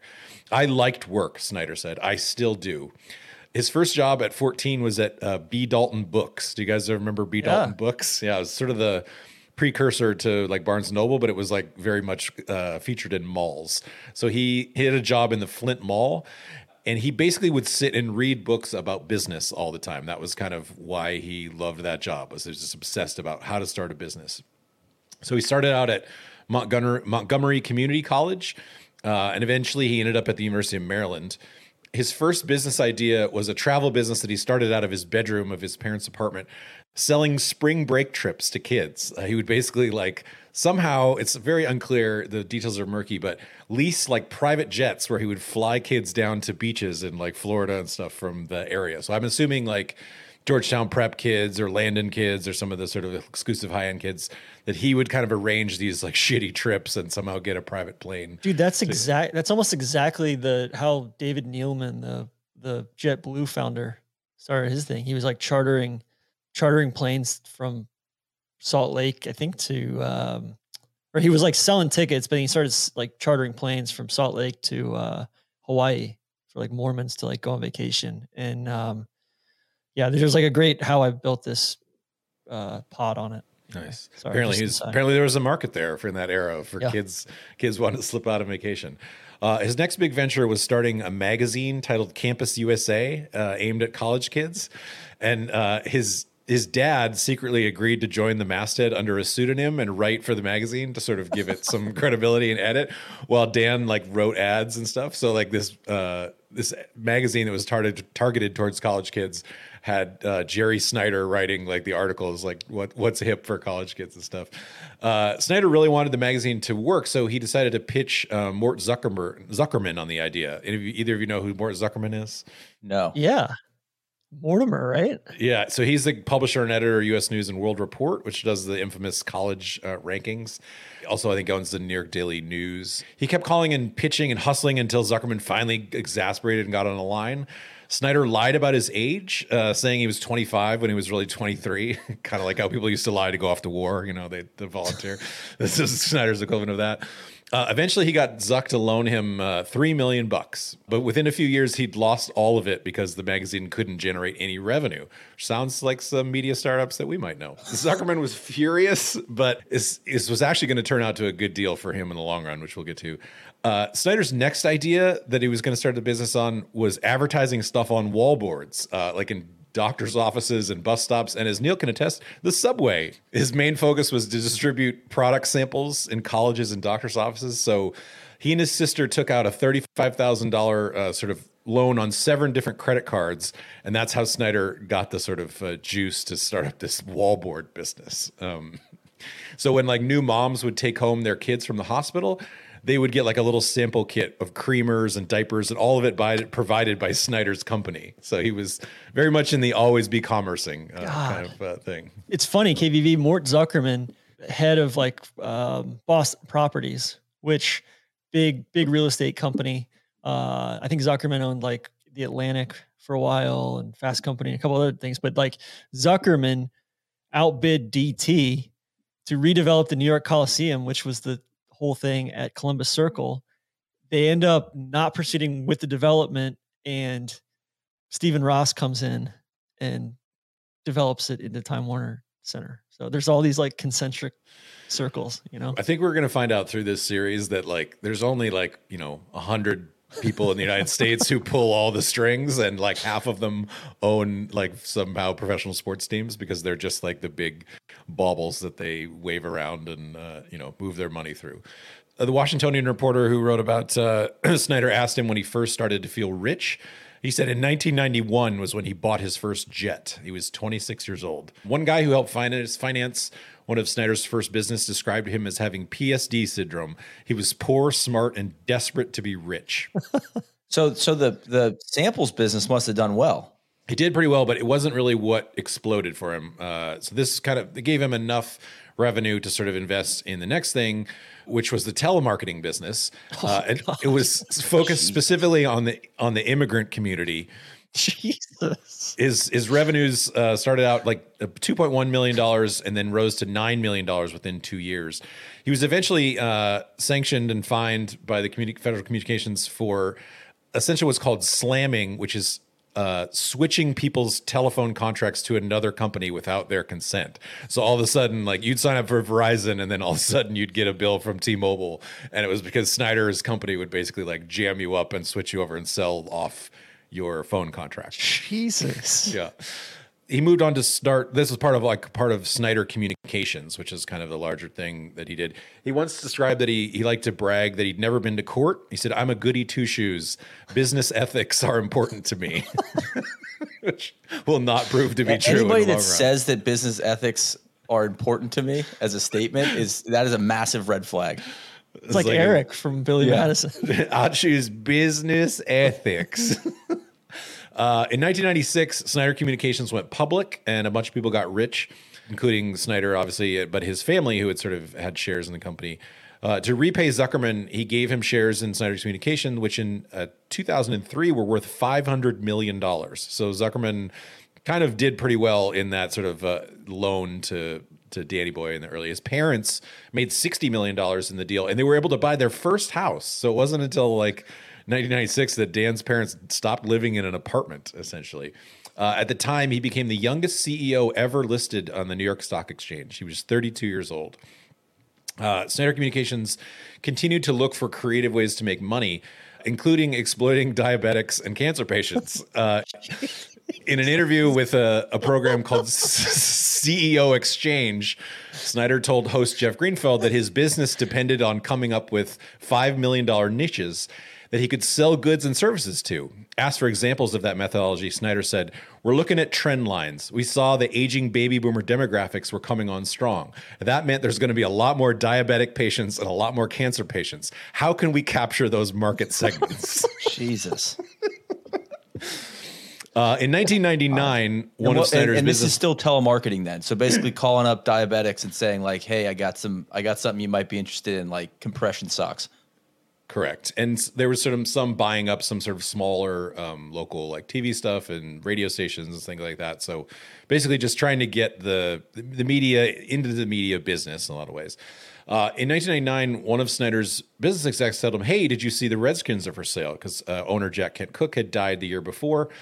Snyder said decided he wanted in on the bidding. There's a great anecdote in the Post piece where is an anecdote of as a kid, he would sit in the stands at Redskins games and look longingly at the owner's box and see like Jack Kent Cooke in there and wonder what was going on there and what it would be like to sort of be a head of state and have people come and sort of kiss the ring in there. And so that's what he wanted for himself. He decided he wanted in on the bidding, even though he didn't have anywhere close to the $800 million that people suspected the team would sell for. Initially, he thought he would just sort of get in on the bid with some partners. And the bleeding partners that everyone thought might get the bid were some people that we're familiar with in the golf business, the Milsteins, Howard Milstein and his brother. Before they were entangled with Jack Nicklaus, they were interested in buying the Washington franchise. God. So Snyder figured he could come up with $100 million, but the NFL didn't really like the Milsteins as potential owners, and so they sort of blew them off. And when that happened, Snyder decided to move forward on his own, sort of scrambled together and put up as much money as he possibly, basically like leveraged himself as much as he possibly could. He financed a huge portion of the purchase. You know, the rules were still in place there that you had to put up, 30% on your own. But he got that by basically putting up like 120 million of his own, and then his family kind of put up 90 million, and then he got another 90 million from Zuckerman and this guy Fran Drasher, who had sort of backed some of his early enterprises. It was kind of a surprise that he ended up winning the bid, just because he managed to sort of charm all the owners. Like Kraft was one of the people who he was very good at sort of charming that kind of helped him win the room and stuff. And he actually won. He got voted yes 31-0. Wow. He did not endear himself to the media right away. When he accepted the winning bid, he came out of the meeting and blew right by reporters who'd been waiting in the hotel lobby for like 6 hours for comment. It's something that he later called to apologize them, but it was sort of seen as his first blunder. Didn't Kraft have like an outrageous quote at some point too of like I have no doubt this guy's going to be one of the best owners in the league. You have nothing to worry about here. I didn't catch that, but that sounds very much like something that Bob Kraft would say. Like nobody cares more about winning than this guy. So along the same lines as my, thinking that Kraft was rich because of Kraft Foods, I always thought Dan Snyder was rich because he owned Six Flags. Is that just not part of this? It is part of it, and we'll get to that. Okay. He didn't really, what Snyder did, and I'll tell you in a second, is he owned 12% of Six Flags and basically muscled his way into being the sort of president and board. He led a shareholders uprising, and then he proceeded to bankrupt Six Flags. Yeah, that's what I always remember. It's like, yeah. Snyder Communications was where he made the majority of his money. So was the stadium part of was FedEx Field built at this point? That is a good question that I think I missed in the research. They were playing in RFK I'm pretty sure that he got the stadium built, but the stadium, what's interesting about the stadium is it was immediately seen as like a lemon, as like literally like within a year or two of opening, it was like, this place is a dump. Like they did this really wrong. It looks like, let's see here. It looks like it was built Jack Kent Cooke in 94 sought to build a new stadium. It opened in 97. So he did it. Like he kind of got the wheels turning on it and did it. And then he died kind of right before I think it opened. I do know that the Redskins at one point were sort of using, because RFK Stadium was where they played for years. They were using like one of the upper decks to sort of honor RFK, but it was like they were gouging the shit out of people on prizes. And so the Kennedy family asked for their name to be removed from the thing because they felt it was really gauche. Anyway, so Snyder, he shows up with the Redskins and he immediately fires 25 people from the organization, saying it had clearly been underperforming. And he called the Jack Kent Cooke era a rudderless boat bobbing in the ocean, even though like they had won 3 Super Bowls under Jack Kent Cooke. So he started showing up to practice. This will be sort of a theme throughout Dan Snyder's tenure, is that people were always wondering if he was trying to get the plays called, if he was, wanting to sort of input with the coaches. He was told that in like one of his early press conferences that some assistant coaches were nervous about their futures. And he said, they should be. A Redskin is only satisfied with victory. And there's this great anecdote where in the press conference, he says that and he turns to one of his stooges and he says, that's a good line, isn't it? You should write that down. Asked when the Redskins won their first game, so the media asked him what the first victory meant to him. He paused as if sighing, as if he was being probed too deeply. We all had a good day. We came prepared, and that includes me. God, he sounds like the guy that how to be a master of the universe for dummies. Like he just read, like back to your initial point about him starting in a bookstore. It's like I can just read to be I'll show them. I'll become cool I'll just read all the books on it. Neil, if he was growing up these days, he would have been deep into the Vayner Vaynerchuk stuff. For sure. He'd be doing drop shipping stuff, making watches and TikTok, selling yoga mats on Amazon. Yeah. Yes. So one thing you need to understand about Snyder, he's a big belt buckle guy. This dates back to when he was a kid. As a boy, he sported a cheap metal belt buckle imprinted with a portrait of an Indian. And he would wear this when he watched Redskins games. It was a trinket to Daniel Snyder, the Post said, in the way that Rosebud was just a sled to Charles Foster Kane. His life has since been distanced from those memories of growing up poor, but he has never forgotten his old belt buckle. It's tucked away in his chest in Bethesda with his wife, where his wife and daughters live. His newest Redskins belt buckle says more than anything about the psychic distance he's traveled. A couple weeks ago, he sat flying off to an exhibition game when one of his friends popped into the room and gestured at his shiny belt buckle engraved with the Redskins logo. The reporter asked if the belt buckle was a replica of Snyder's boyhood beloved possession. "Are you kidding?" he exclaimed, clicking his tongue, tugging on his belt and hoisting his pants to show off his newest buckle. "This is from New York," Snyder said. "A jeweler did this," Snyder said. "This is silver." These shoes are Italian. They're worth more than your life. One of the things that comes up throughout Snyder's sort of tenure is how much he does not like sort of camaraderie. He says, there are 1,000 people. There are 1,000 people who've worked with me who think I'm an asshole, and that's just the way it is. He said to have fired an executive who called him Dan. And when a reporter asked him about it, he said, I don't think I know who you're talking about. Did I fire that person? Excuse me. He didn't fire him, but he rebuked him. He basically, punished him. Said, told no, they didn't fire. That individual still works for the team. Snyder frowns in puzzlement, denying that he insists on the unreasonable deference from employees, then putting his finger on what he views as the preferable business relationship. I'm not looking for them to be my buddy, he says. This is a serious mission. I'm a serious camper. Look, I've had a few experiences with Redskin people where they think I'm not serious because I'm young. but I'm absolutely demanding. You bet. I'm a serious camper. So there's so much madness sort of in the Snyder's reign with the football team that I really kind of wanted to focus just on some of the kind of outside stuff, because the football stuff is a little bit absurd.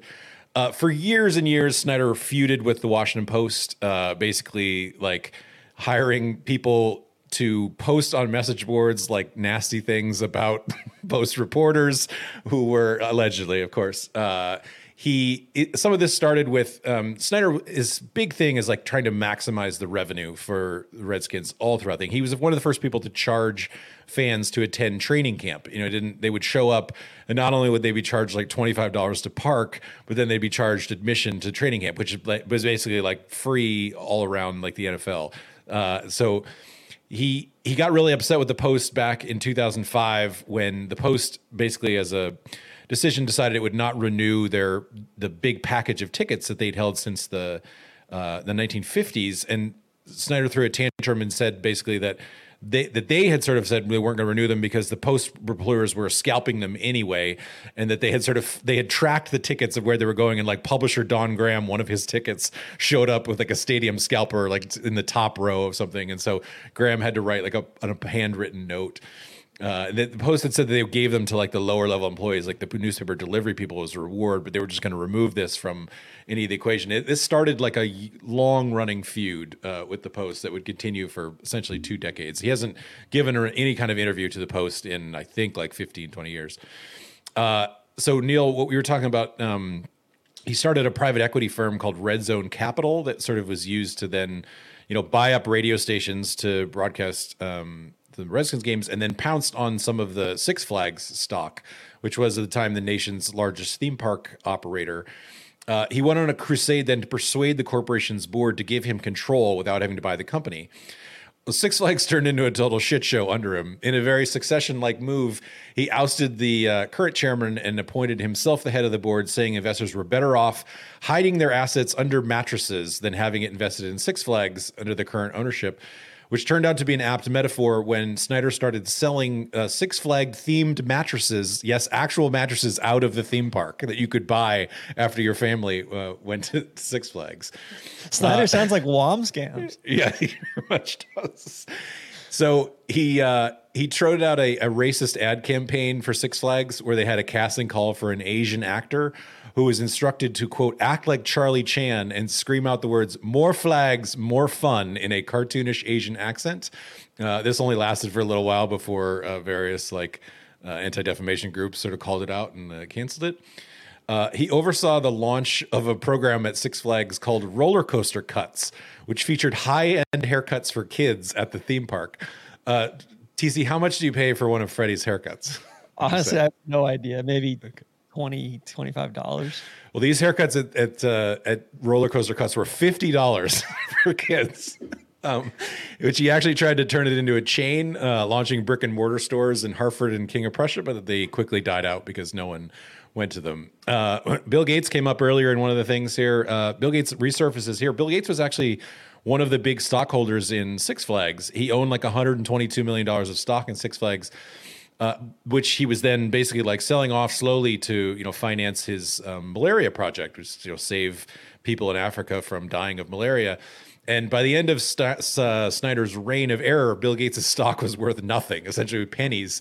And so there's all these like human rights groups that were sort of critical of Snyder, basically saying like literally like Snyder's bullshit actually probably cost people lives because Bill Gates didn't have that money to then put towards malaria projects. Snyder, I'm kind of surprised Snyder didn't get into the malaria game on the other side of things. Looking at that as an emerging market to fleece people and stuff. There seems to be a theme with Snyder through his business stuff, and then as Redskins owner, and something we talk about with NLU, like he at every point he treats the customer or the fan like they're stupid. Like a mark, like it's always gouging. It's always like, you know what? I could probably wring the towel for a little bit more. And that is just like, he can't help himself. And that has led to probably the majority of his issues. Here is a great example of that, Neil. You remember Cletus the robot? The thing would be on the Fox broadcast, Yeah. jump around, whatever. So he sold a copy of Cletus the robot from the Redskins site for $30. You could buy the same robot for $23 on the Fox website. So it's like little things like that, basically. And that has such an impact on goodwill and like the benefit of the doubt. It's like that he's like incapable of understanding. It's like, I don't understand why everybody hates me. It's like, dude, this is a perfect example. It's like 1,000 little cuts like this bullshit leads to you being like the most hated man in football.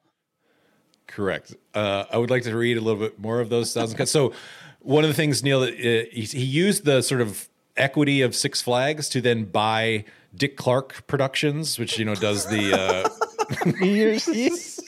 stuff. Yes. He has no taste not either. only, Yeah. he's buying the tackiest shit. You It's can the possibly worst. buy. It's like, oh yeah. Like- It's like, God dang, that's so I funny. could see him owning like Chuck E. Cheese or Dave and Buster's or something like that. Well, he also owned Johnny Rockets, the Oh my God. 50s Of themed course. hamburger franchise. That was one of the things that he used to acquire with this.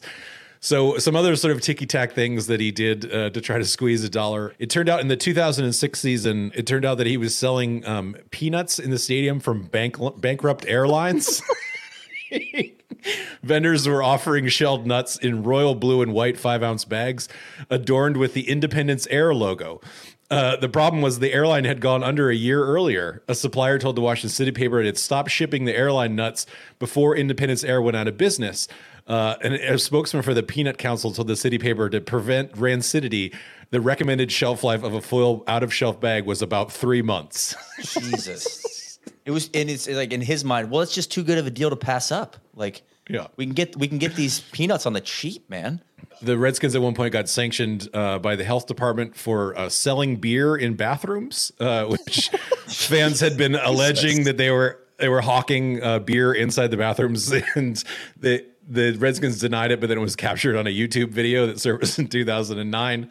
The health department said that it was disgusting because like E. coli sort of floating in the air could like contaminate things in the beer. One of Snyder's cronies was caught using a fake name, making anti-media rants on fan message boards. One of Snyder's PR chief registered a name on sportsjournalist.com and was trashing the Washington Post.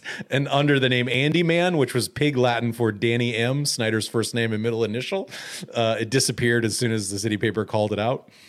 When Laveranues Coles was, Snyder wanted to trade him for Santana Moss with the Jets, and Coles, weird trade. By the way. Coles said he wouldn't, approve the trade unless he got a contract extension. His contract agreed to like a $5 million bonus, and Snyder wouldn't do it. And so Snyder sent him a flat screen television to his house and said, "You're better off watching the games here because you won't be playing until you agree to the trade." Snyder sued a grandmother, a 73-year-old grandmother, and a 5-decade season ticket holder. This isn't Snyder personally, I guess it's the Redskins sued her in 2009 because she couldn't afford to keep up payments on a 10-year, $50,000 contract that she'd signed.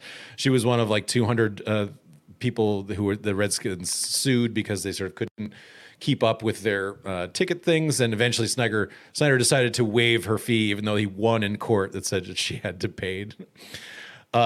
One of the big reasons that he got in sort of a spat with the Post, sort of amplified it, is he was sued by his former nanny, who told the Montgomery County Court that she was being shortchanged, and when asked for proper compensation, Snyder screamed at her, "I pay you more than I pay my Redskins people. I can't afford to pay you like this." It turned out she was making $44,000 a year. Okay, so when Snyder was named to the NFL's Digital Media Committee, everyone thought it was really bizarre because he had refused. He was the last team basically in the NFL that refused to install high-def video screens and for replays. So for years, fans mocked the video screens in FedEx Fields as Minitrons and Light Brights. A Snyder spokesman said that the team couldn't give them what they wanted with the high-def screens because the stadium was wired for analog and therefore couldn't accommodate digital screens. But in 2009, Paul McCartney and U2 both played concerts at the stadium and brought their own high-def screens that somehow worked when plugged in. As of now, FedEx Field does finally have its own high-def system. During all this, is he making money still, like on all of his businesses? So for a long time, well, actually, the Redskins were the most, like for a while the kind of support of the fan base was still, it hadn't been soured so badly by the terrible football. The Redskins were at one point the most profitable franchise in the NFL because he was squeezing every dollar out of it. It wasn't until over time that people started to sort of leave in droves, and they were getting, I think the last year, maybe it was 2 years ago, they had like their lowest ever attendance at a home opener. It was like under 50,000 for the first time. The revenues were like in the billions for a couple of years, and then they slowly sort of bled out to where, he was having to borrow money from the team just to sort of, keep his own interests afloat. Another example, the Redskins sold a hat for profit to commemorate September 11th for the 5th anniversary of the 9/11 attacks. The hats were $24, and they were really just a Redskins hat with a blue pentagon sewn on the side. That none of the money seemed to be going into any charities until they were sort of called out about it. And then Snyder added a $4 security charge to ticket prices soon after the 9/11 attacks, just to make sure that people could be more secure going to Redskin games. Snyder sort of banned pedestrian traffic around FedEx Field in 2000, basically to force people to pay the parking fees. Right? Yeah, I remember that. The city council sort of got it lifted, and he sort of fought back and basically said, no, it was a safety concern. He didn't want people to get run down. So it sort of went back and forth several years. And finally, like the council undid the ban so that you can actually walk there. Over time, we started to get into like, this was a lot of like petty ticky-tack shit in a lot of ways. We started to get into sort of worse things into like July of 2020. The Washington Post published a series of articles alleging that over 40 women who were former employees, including workers and cheerleaders, had been sexually harassed and discriminated against by Snyder and other male employees, colleagues, and players on the team. One of the things that was alleged was that the Redskins had their cheerleaders fly to like a Caribbean sort of resort somewhere, a retreat, and do a photo shoot. They were pressured to pose topless, and in some of the sort of video stuff that was filmed for this shoot, allegedly Snyder, like the people involved, provided Snyder with essentially a dirty tape of some of the women, like, when they were changing their clothes or whatever. There's some dispute as to whether Snyder like asked for this or whether it was just provided to him. But that was kind of one of the big allegations, is that basically these cheerleaders were pressured to going to dinner with like high-end clients, so they were pressured to sort of feel like they had, not quite maybe escorts, but they had to sort of entertain Dan's friends and clients and stuff in a very sort of gross. Snyder sounds like a real tried and true boys will be boys kind of guy. I think that is certainly correct. Come on, man. This happens everywhere. Like, what a fucking scumbag, man. Has he been married this whole time? He has been married. Yeah, his one wife. So she actually at one point during the congressional investigations was named like the sort of CEO of the franchise, essentially. So they told Dan that he had to be removed from operations, day-to-day operations of the football team. But like no divorces, only married. This was his... No divorces. One woman was a model introduced by him, friends who he, they've been married for 20 years. I think they have 3 kids. In 2021, the Post revealed that Snyder settled with a woman who accused him of a serious case of sexual misconduct. He agreed to pay her $1.6 million. The incident occurred on his private jet after he attended the American Country Music Awards. Allegedly, he put his hand on her thigh and pressured her or tried to pressure her to have sex with him. The investigation by the Post. So the investigation by the Post launched this congressional committee. It was a 14-month probe. The House and Oversight and Reform report found that Snyder gave misleading answers when he testified about all the controversies surrounding his workplace. They accused Snyder of paying former employees hush money so they wouldn't come forward with their allegations of abuse, which included sexual misconduct, exploitation of women, bullying of men, or other appropriate behavior, describing it as commonplace that he was a hands-on owner who had role in nearly every organizational decision. The report also stated that the NFL had not protected workers from sexual harassment and abuse. So for a long time, I think like Washington fans sort of felt like they were being held hostage by Dan. He repeatedly said, I will never step down as the owner. I will never change the name. There's a couple quotes in here like, you can print that. Never, never, never will I change the name.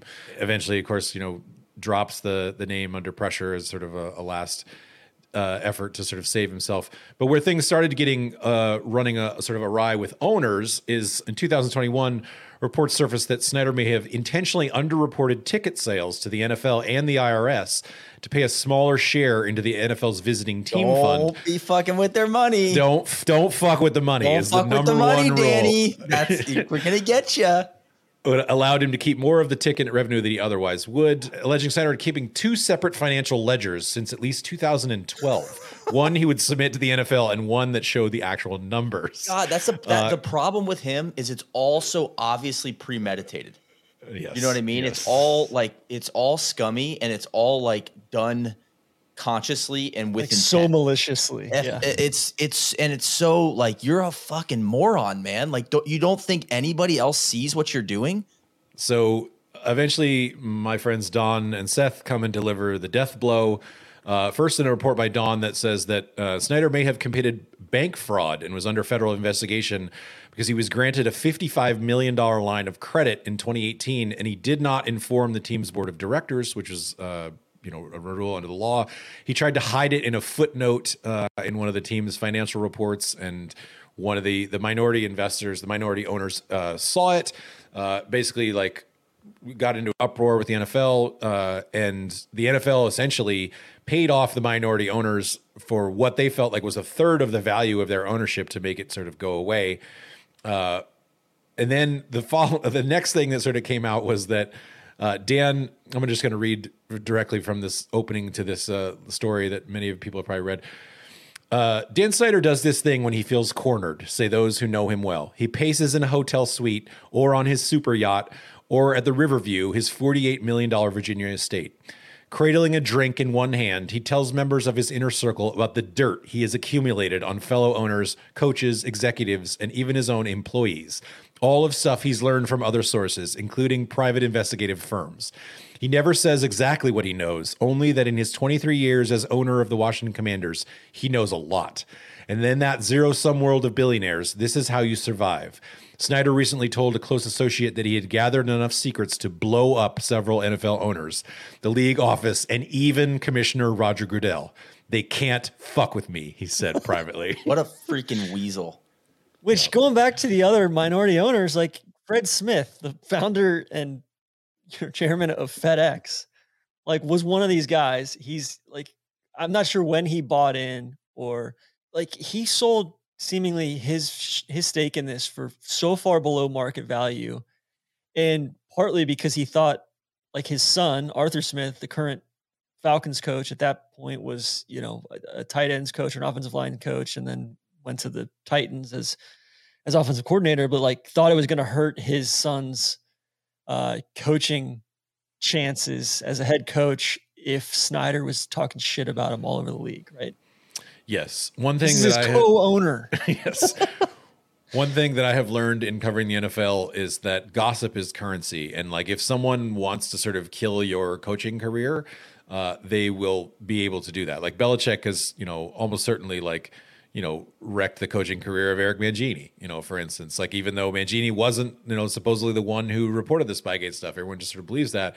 But whatever, the disloyalty of certain people in the NFL has caused, lots of careers to die. And so Fred Smith probably was not wrong to think that there would be, it would hurt Arthur's chances for those things. So Snyder's a fascinating case. For a long time, Jerry Jones was like, Snyder's buddy. They would sort of party, they would hang out together. He would kind of help Snyder get influence in NFL circles, but it sort of came to be that even Jones couldn't save Snyder over recent years, and that's kind of part of what even Jones kind of dissed it and basically said the relationship is not all like hunky dory between us anymore. And so Snyder, in the end, became sort of a man on an island, and I think a man on a yacht. Truly, a man on a yacht, dodging subpoenas. His yacht has a gigantic Supermax theater inside of it, in case you're wondering. Wasn't he like leasing or like charging the team for Yes, advertising on his jet. his jet, He put the Washington logo on like the tail of the jet, and then basically said that was a $5 million value that the team had to pay him for advertising. So, you know, for all those baggage handlers out there that got to see the Washington logo, I'm sure that was worth the payoff. If there's anything you're going to give Dan Snyder credit for, it is the. I mean, sometimes I wish I had this gene, the shamelessness to see an opportunity and have zero conscience about like the way it makes you, like how bad it will make you look. Well, it doesn't matter. It's still a good deal, you know, like, and still just making do it. money. Shamelessness is the greatest superpower in America. It might be, honestly, like if you just want to get it, like, it's like, I guess that would be the only thing the only compliment I could give him is like, man, sometimes I wish I could do that. I think Snyder would probably get along well with the Haslams.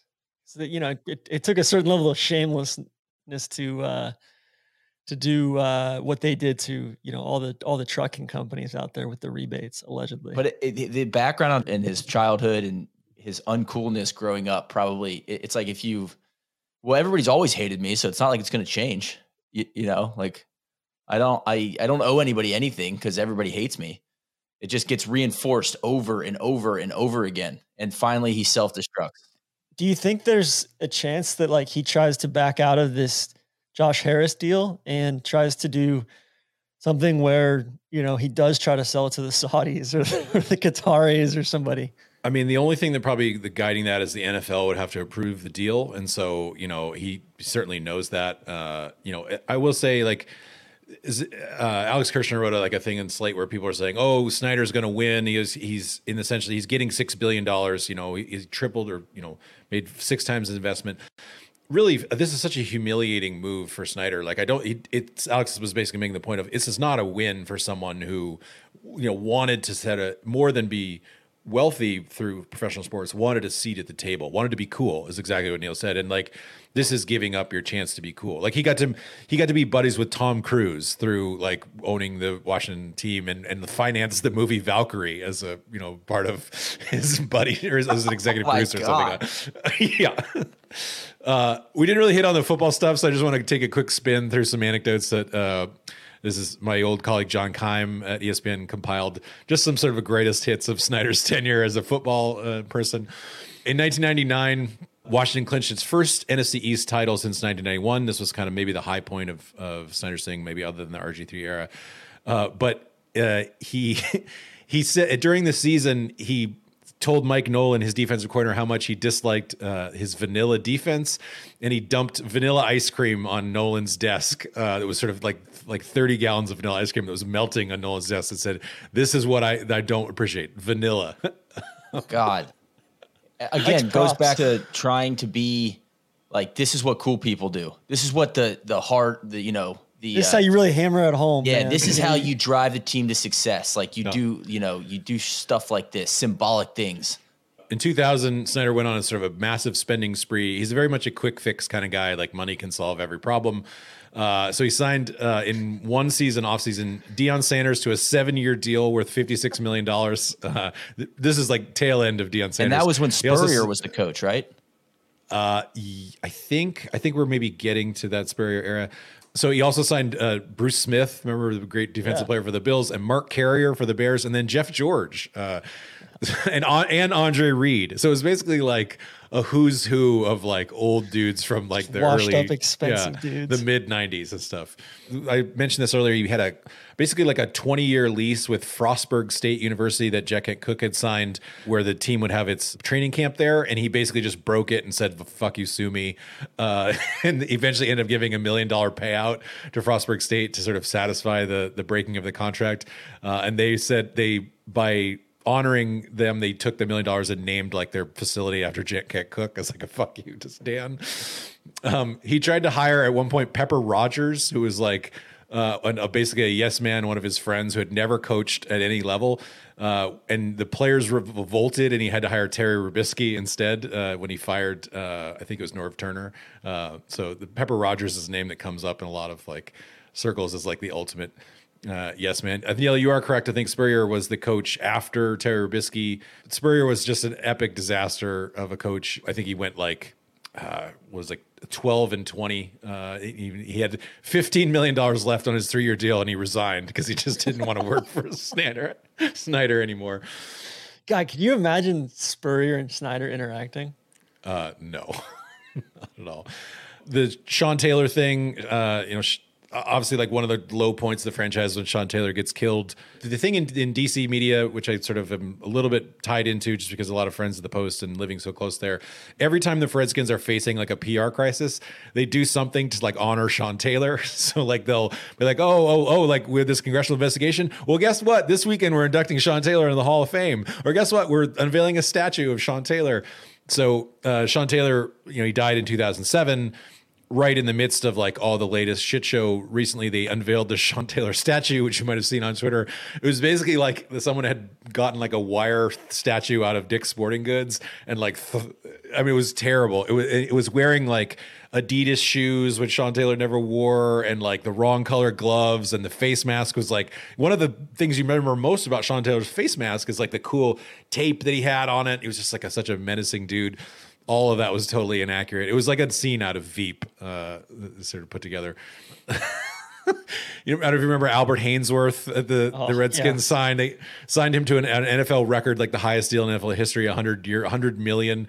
Albert Hainsworth basically stopped coming to work, like quiet quit on the Redskins because he didn't like the way that he was being used. He sold seats in the stadium that had obstructed views that were like $3,000-$4,000 seats when this behind the pillars. Yeah, behind the pillars, so you couldn't see things. Just cycled through like a series of coaches. And he traded for Donovan McNabb. I don't know if you remember this, like a 2nd and 4th round pick with your boy Kyle Shanahan objected to the trade at the time and tried to bench McNabb for McNair, and McNabb pouted a stun, and so Dan rewarded McNabb as a sort of a kiss and makeup deal with an $88 million contract, and McNabb was released later that year. Oh my God. Yeah. There's too much football stuff to really go into. Obviously, like the RG3 trade. The one sort of anecdote that I can personally offer to this is I wrote a story about Kirk Cousins years ago at ESPN The Magazine, and when RG3 was like injured briefly in that rookie year, Cousins came in and played really well, like led them to like 4 straight victories that sort of kept them in the playoff hunt that year. And the first game he threw for like 300 yards and like 4 touchdowns, whatever. And the biggest concern that Snyder had in that moment was that RG3 was going to be pouting, was going to be upset. So he came into the locker room after the game, and Kirk was like sitting there, and Snyder just like tapped him on the shoulder and was like, good job, and like zoomed right by him to go right over to RG3, and then like knelt down in front of RG3 and was like, don't worry, like this doesn't mean anything, like you're still our guy. And Kirk was like, what the fuck, man? Like he felt totally like insulted. And that sort of like years later when Cousins was like, they were trying to get him to sign a long-term deal, like that still hung a little bit in the air of like, yeah, you've never thought I was the guy. You never gave a shit about me. There was the whole debacle of Shanahan basically like pressuring RG3 to play in the playoff game, and he tears his ACL. It was never the same again. The Shanahans always wanted to play Cousins instead of RG3. When RG3 was trying to rehab, it turned into a big sort of fight. Basically, Santana Moss, for that piece, told me that year that like, the directive came down from Dan that you have to play RG3. And so it was just like the whole team kind of revolted over the whole deal. Dan was always kind of like messing with this stuff. A lot of people think that, Bruce Allen, Snyder's kind of right-hand man, who he basically only hired because he loved his dad, who was sort of a Redskins legend, that he's the person who leaked the John Gruden emails that came out in the New York Times, where Gruden was sort of saying racist, sexist things about DeMaurice Smith and various, people around the league and various players.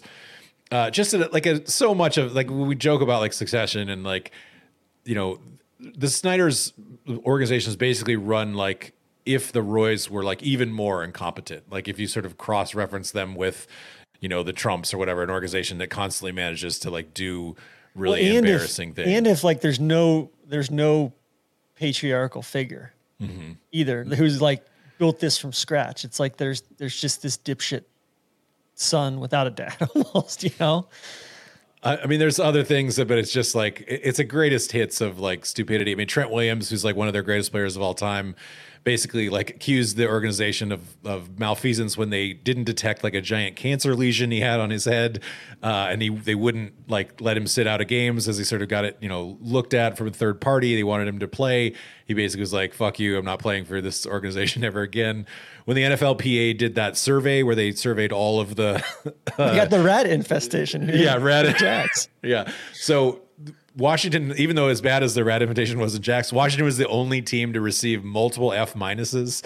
Like their facilities F minus, their like training room F minus, their I think it was their medical staff F minus. Strength and conditioning guy, I think. Yeah, it was just up and down the board. And all the time, Snyder kind of always tries to do various things to sort of seem like he's this super progressive owner. He's the first person to hire sort of team president who's a woman, as an African-American man, to sort of run the personnel stuff. But it's always sort of seen as like him trying to just basically like get like that momentary PR win. It's all transparent. It's all so shallow. As Tron alluded to earlier, over the objections of their college scouting department, they drafted Dwayne Haskins in part because he'd gone to the same school as Snyder's son. And there was a lot of speculation that they were just buddies and the son wanted someone to hang out with. No, I know this guy. He's the future. I watched him play in high school. Yeah. When the minority franchise thing, essentially like the NFL, we were talking about too, alluded to sort of buying them out at like 40% of like what they thought the actual value was. Or something like the estimated value of the franchise was like that they owned was like 900 million, and they ended up having to settle for like $375 million or something. Yeah. Imagine taking that big of a loss just because the NFL is sort of like leaning on you a little bit, like, hey, we'd really like this to go away. So what's interesting will be is even if Snyder leaves, these congressional probes will still go on. Obviously, is he still liable if like for civil stuff on the congressional probes, or does that stay with the team? I'm pretty sure that he would still be liable. That's maybe something we should ask or look into. I mean, certainly he's going to be liable for the federal investigation into the bank fraud that he may allegedly has committed by taking out this loan without getting approval of the board. You know what I look forward to in his free time is maybe a burner showing up on the Refuge. After this pod goes up, just to similar to what he was doing on the Redskins or the Commanders forums back in the day. Some high crime neighborhoods. Yeah, on some the Refuge. Pig Latin handles.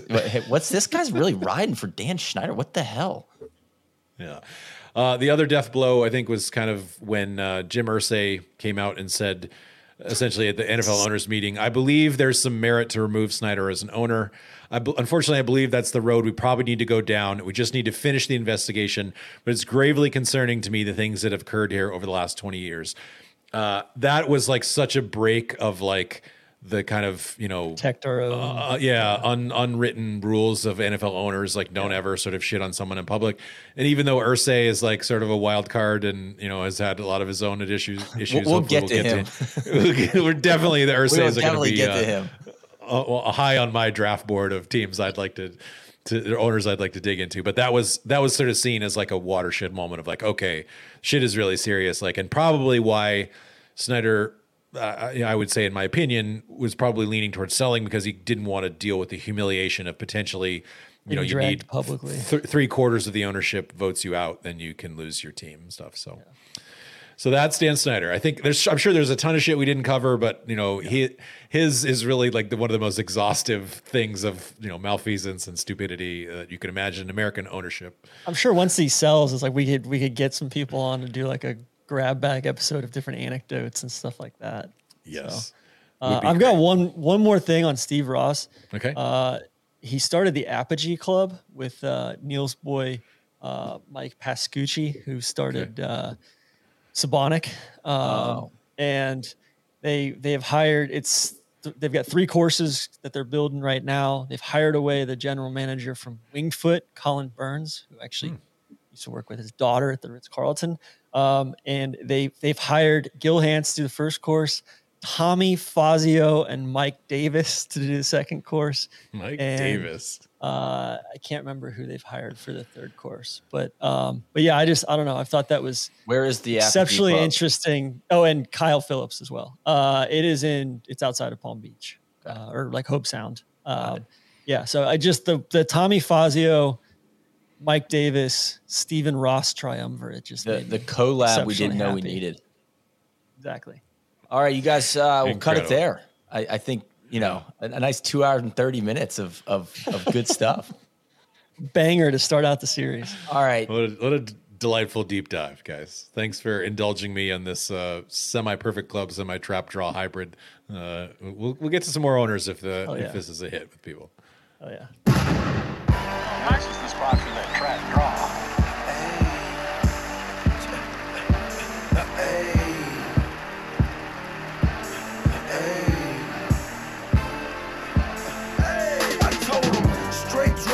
And Ziploc that right on my waistline is why I kept that strap.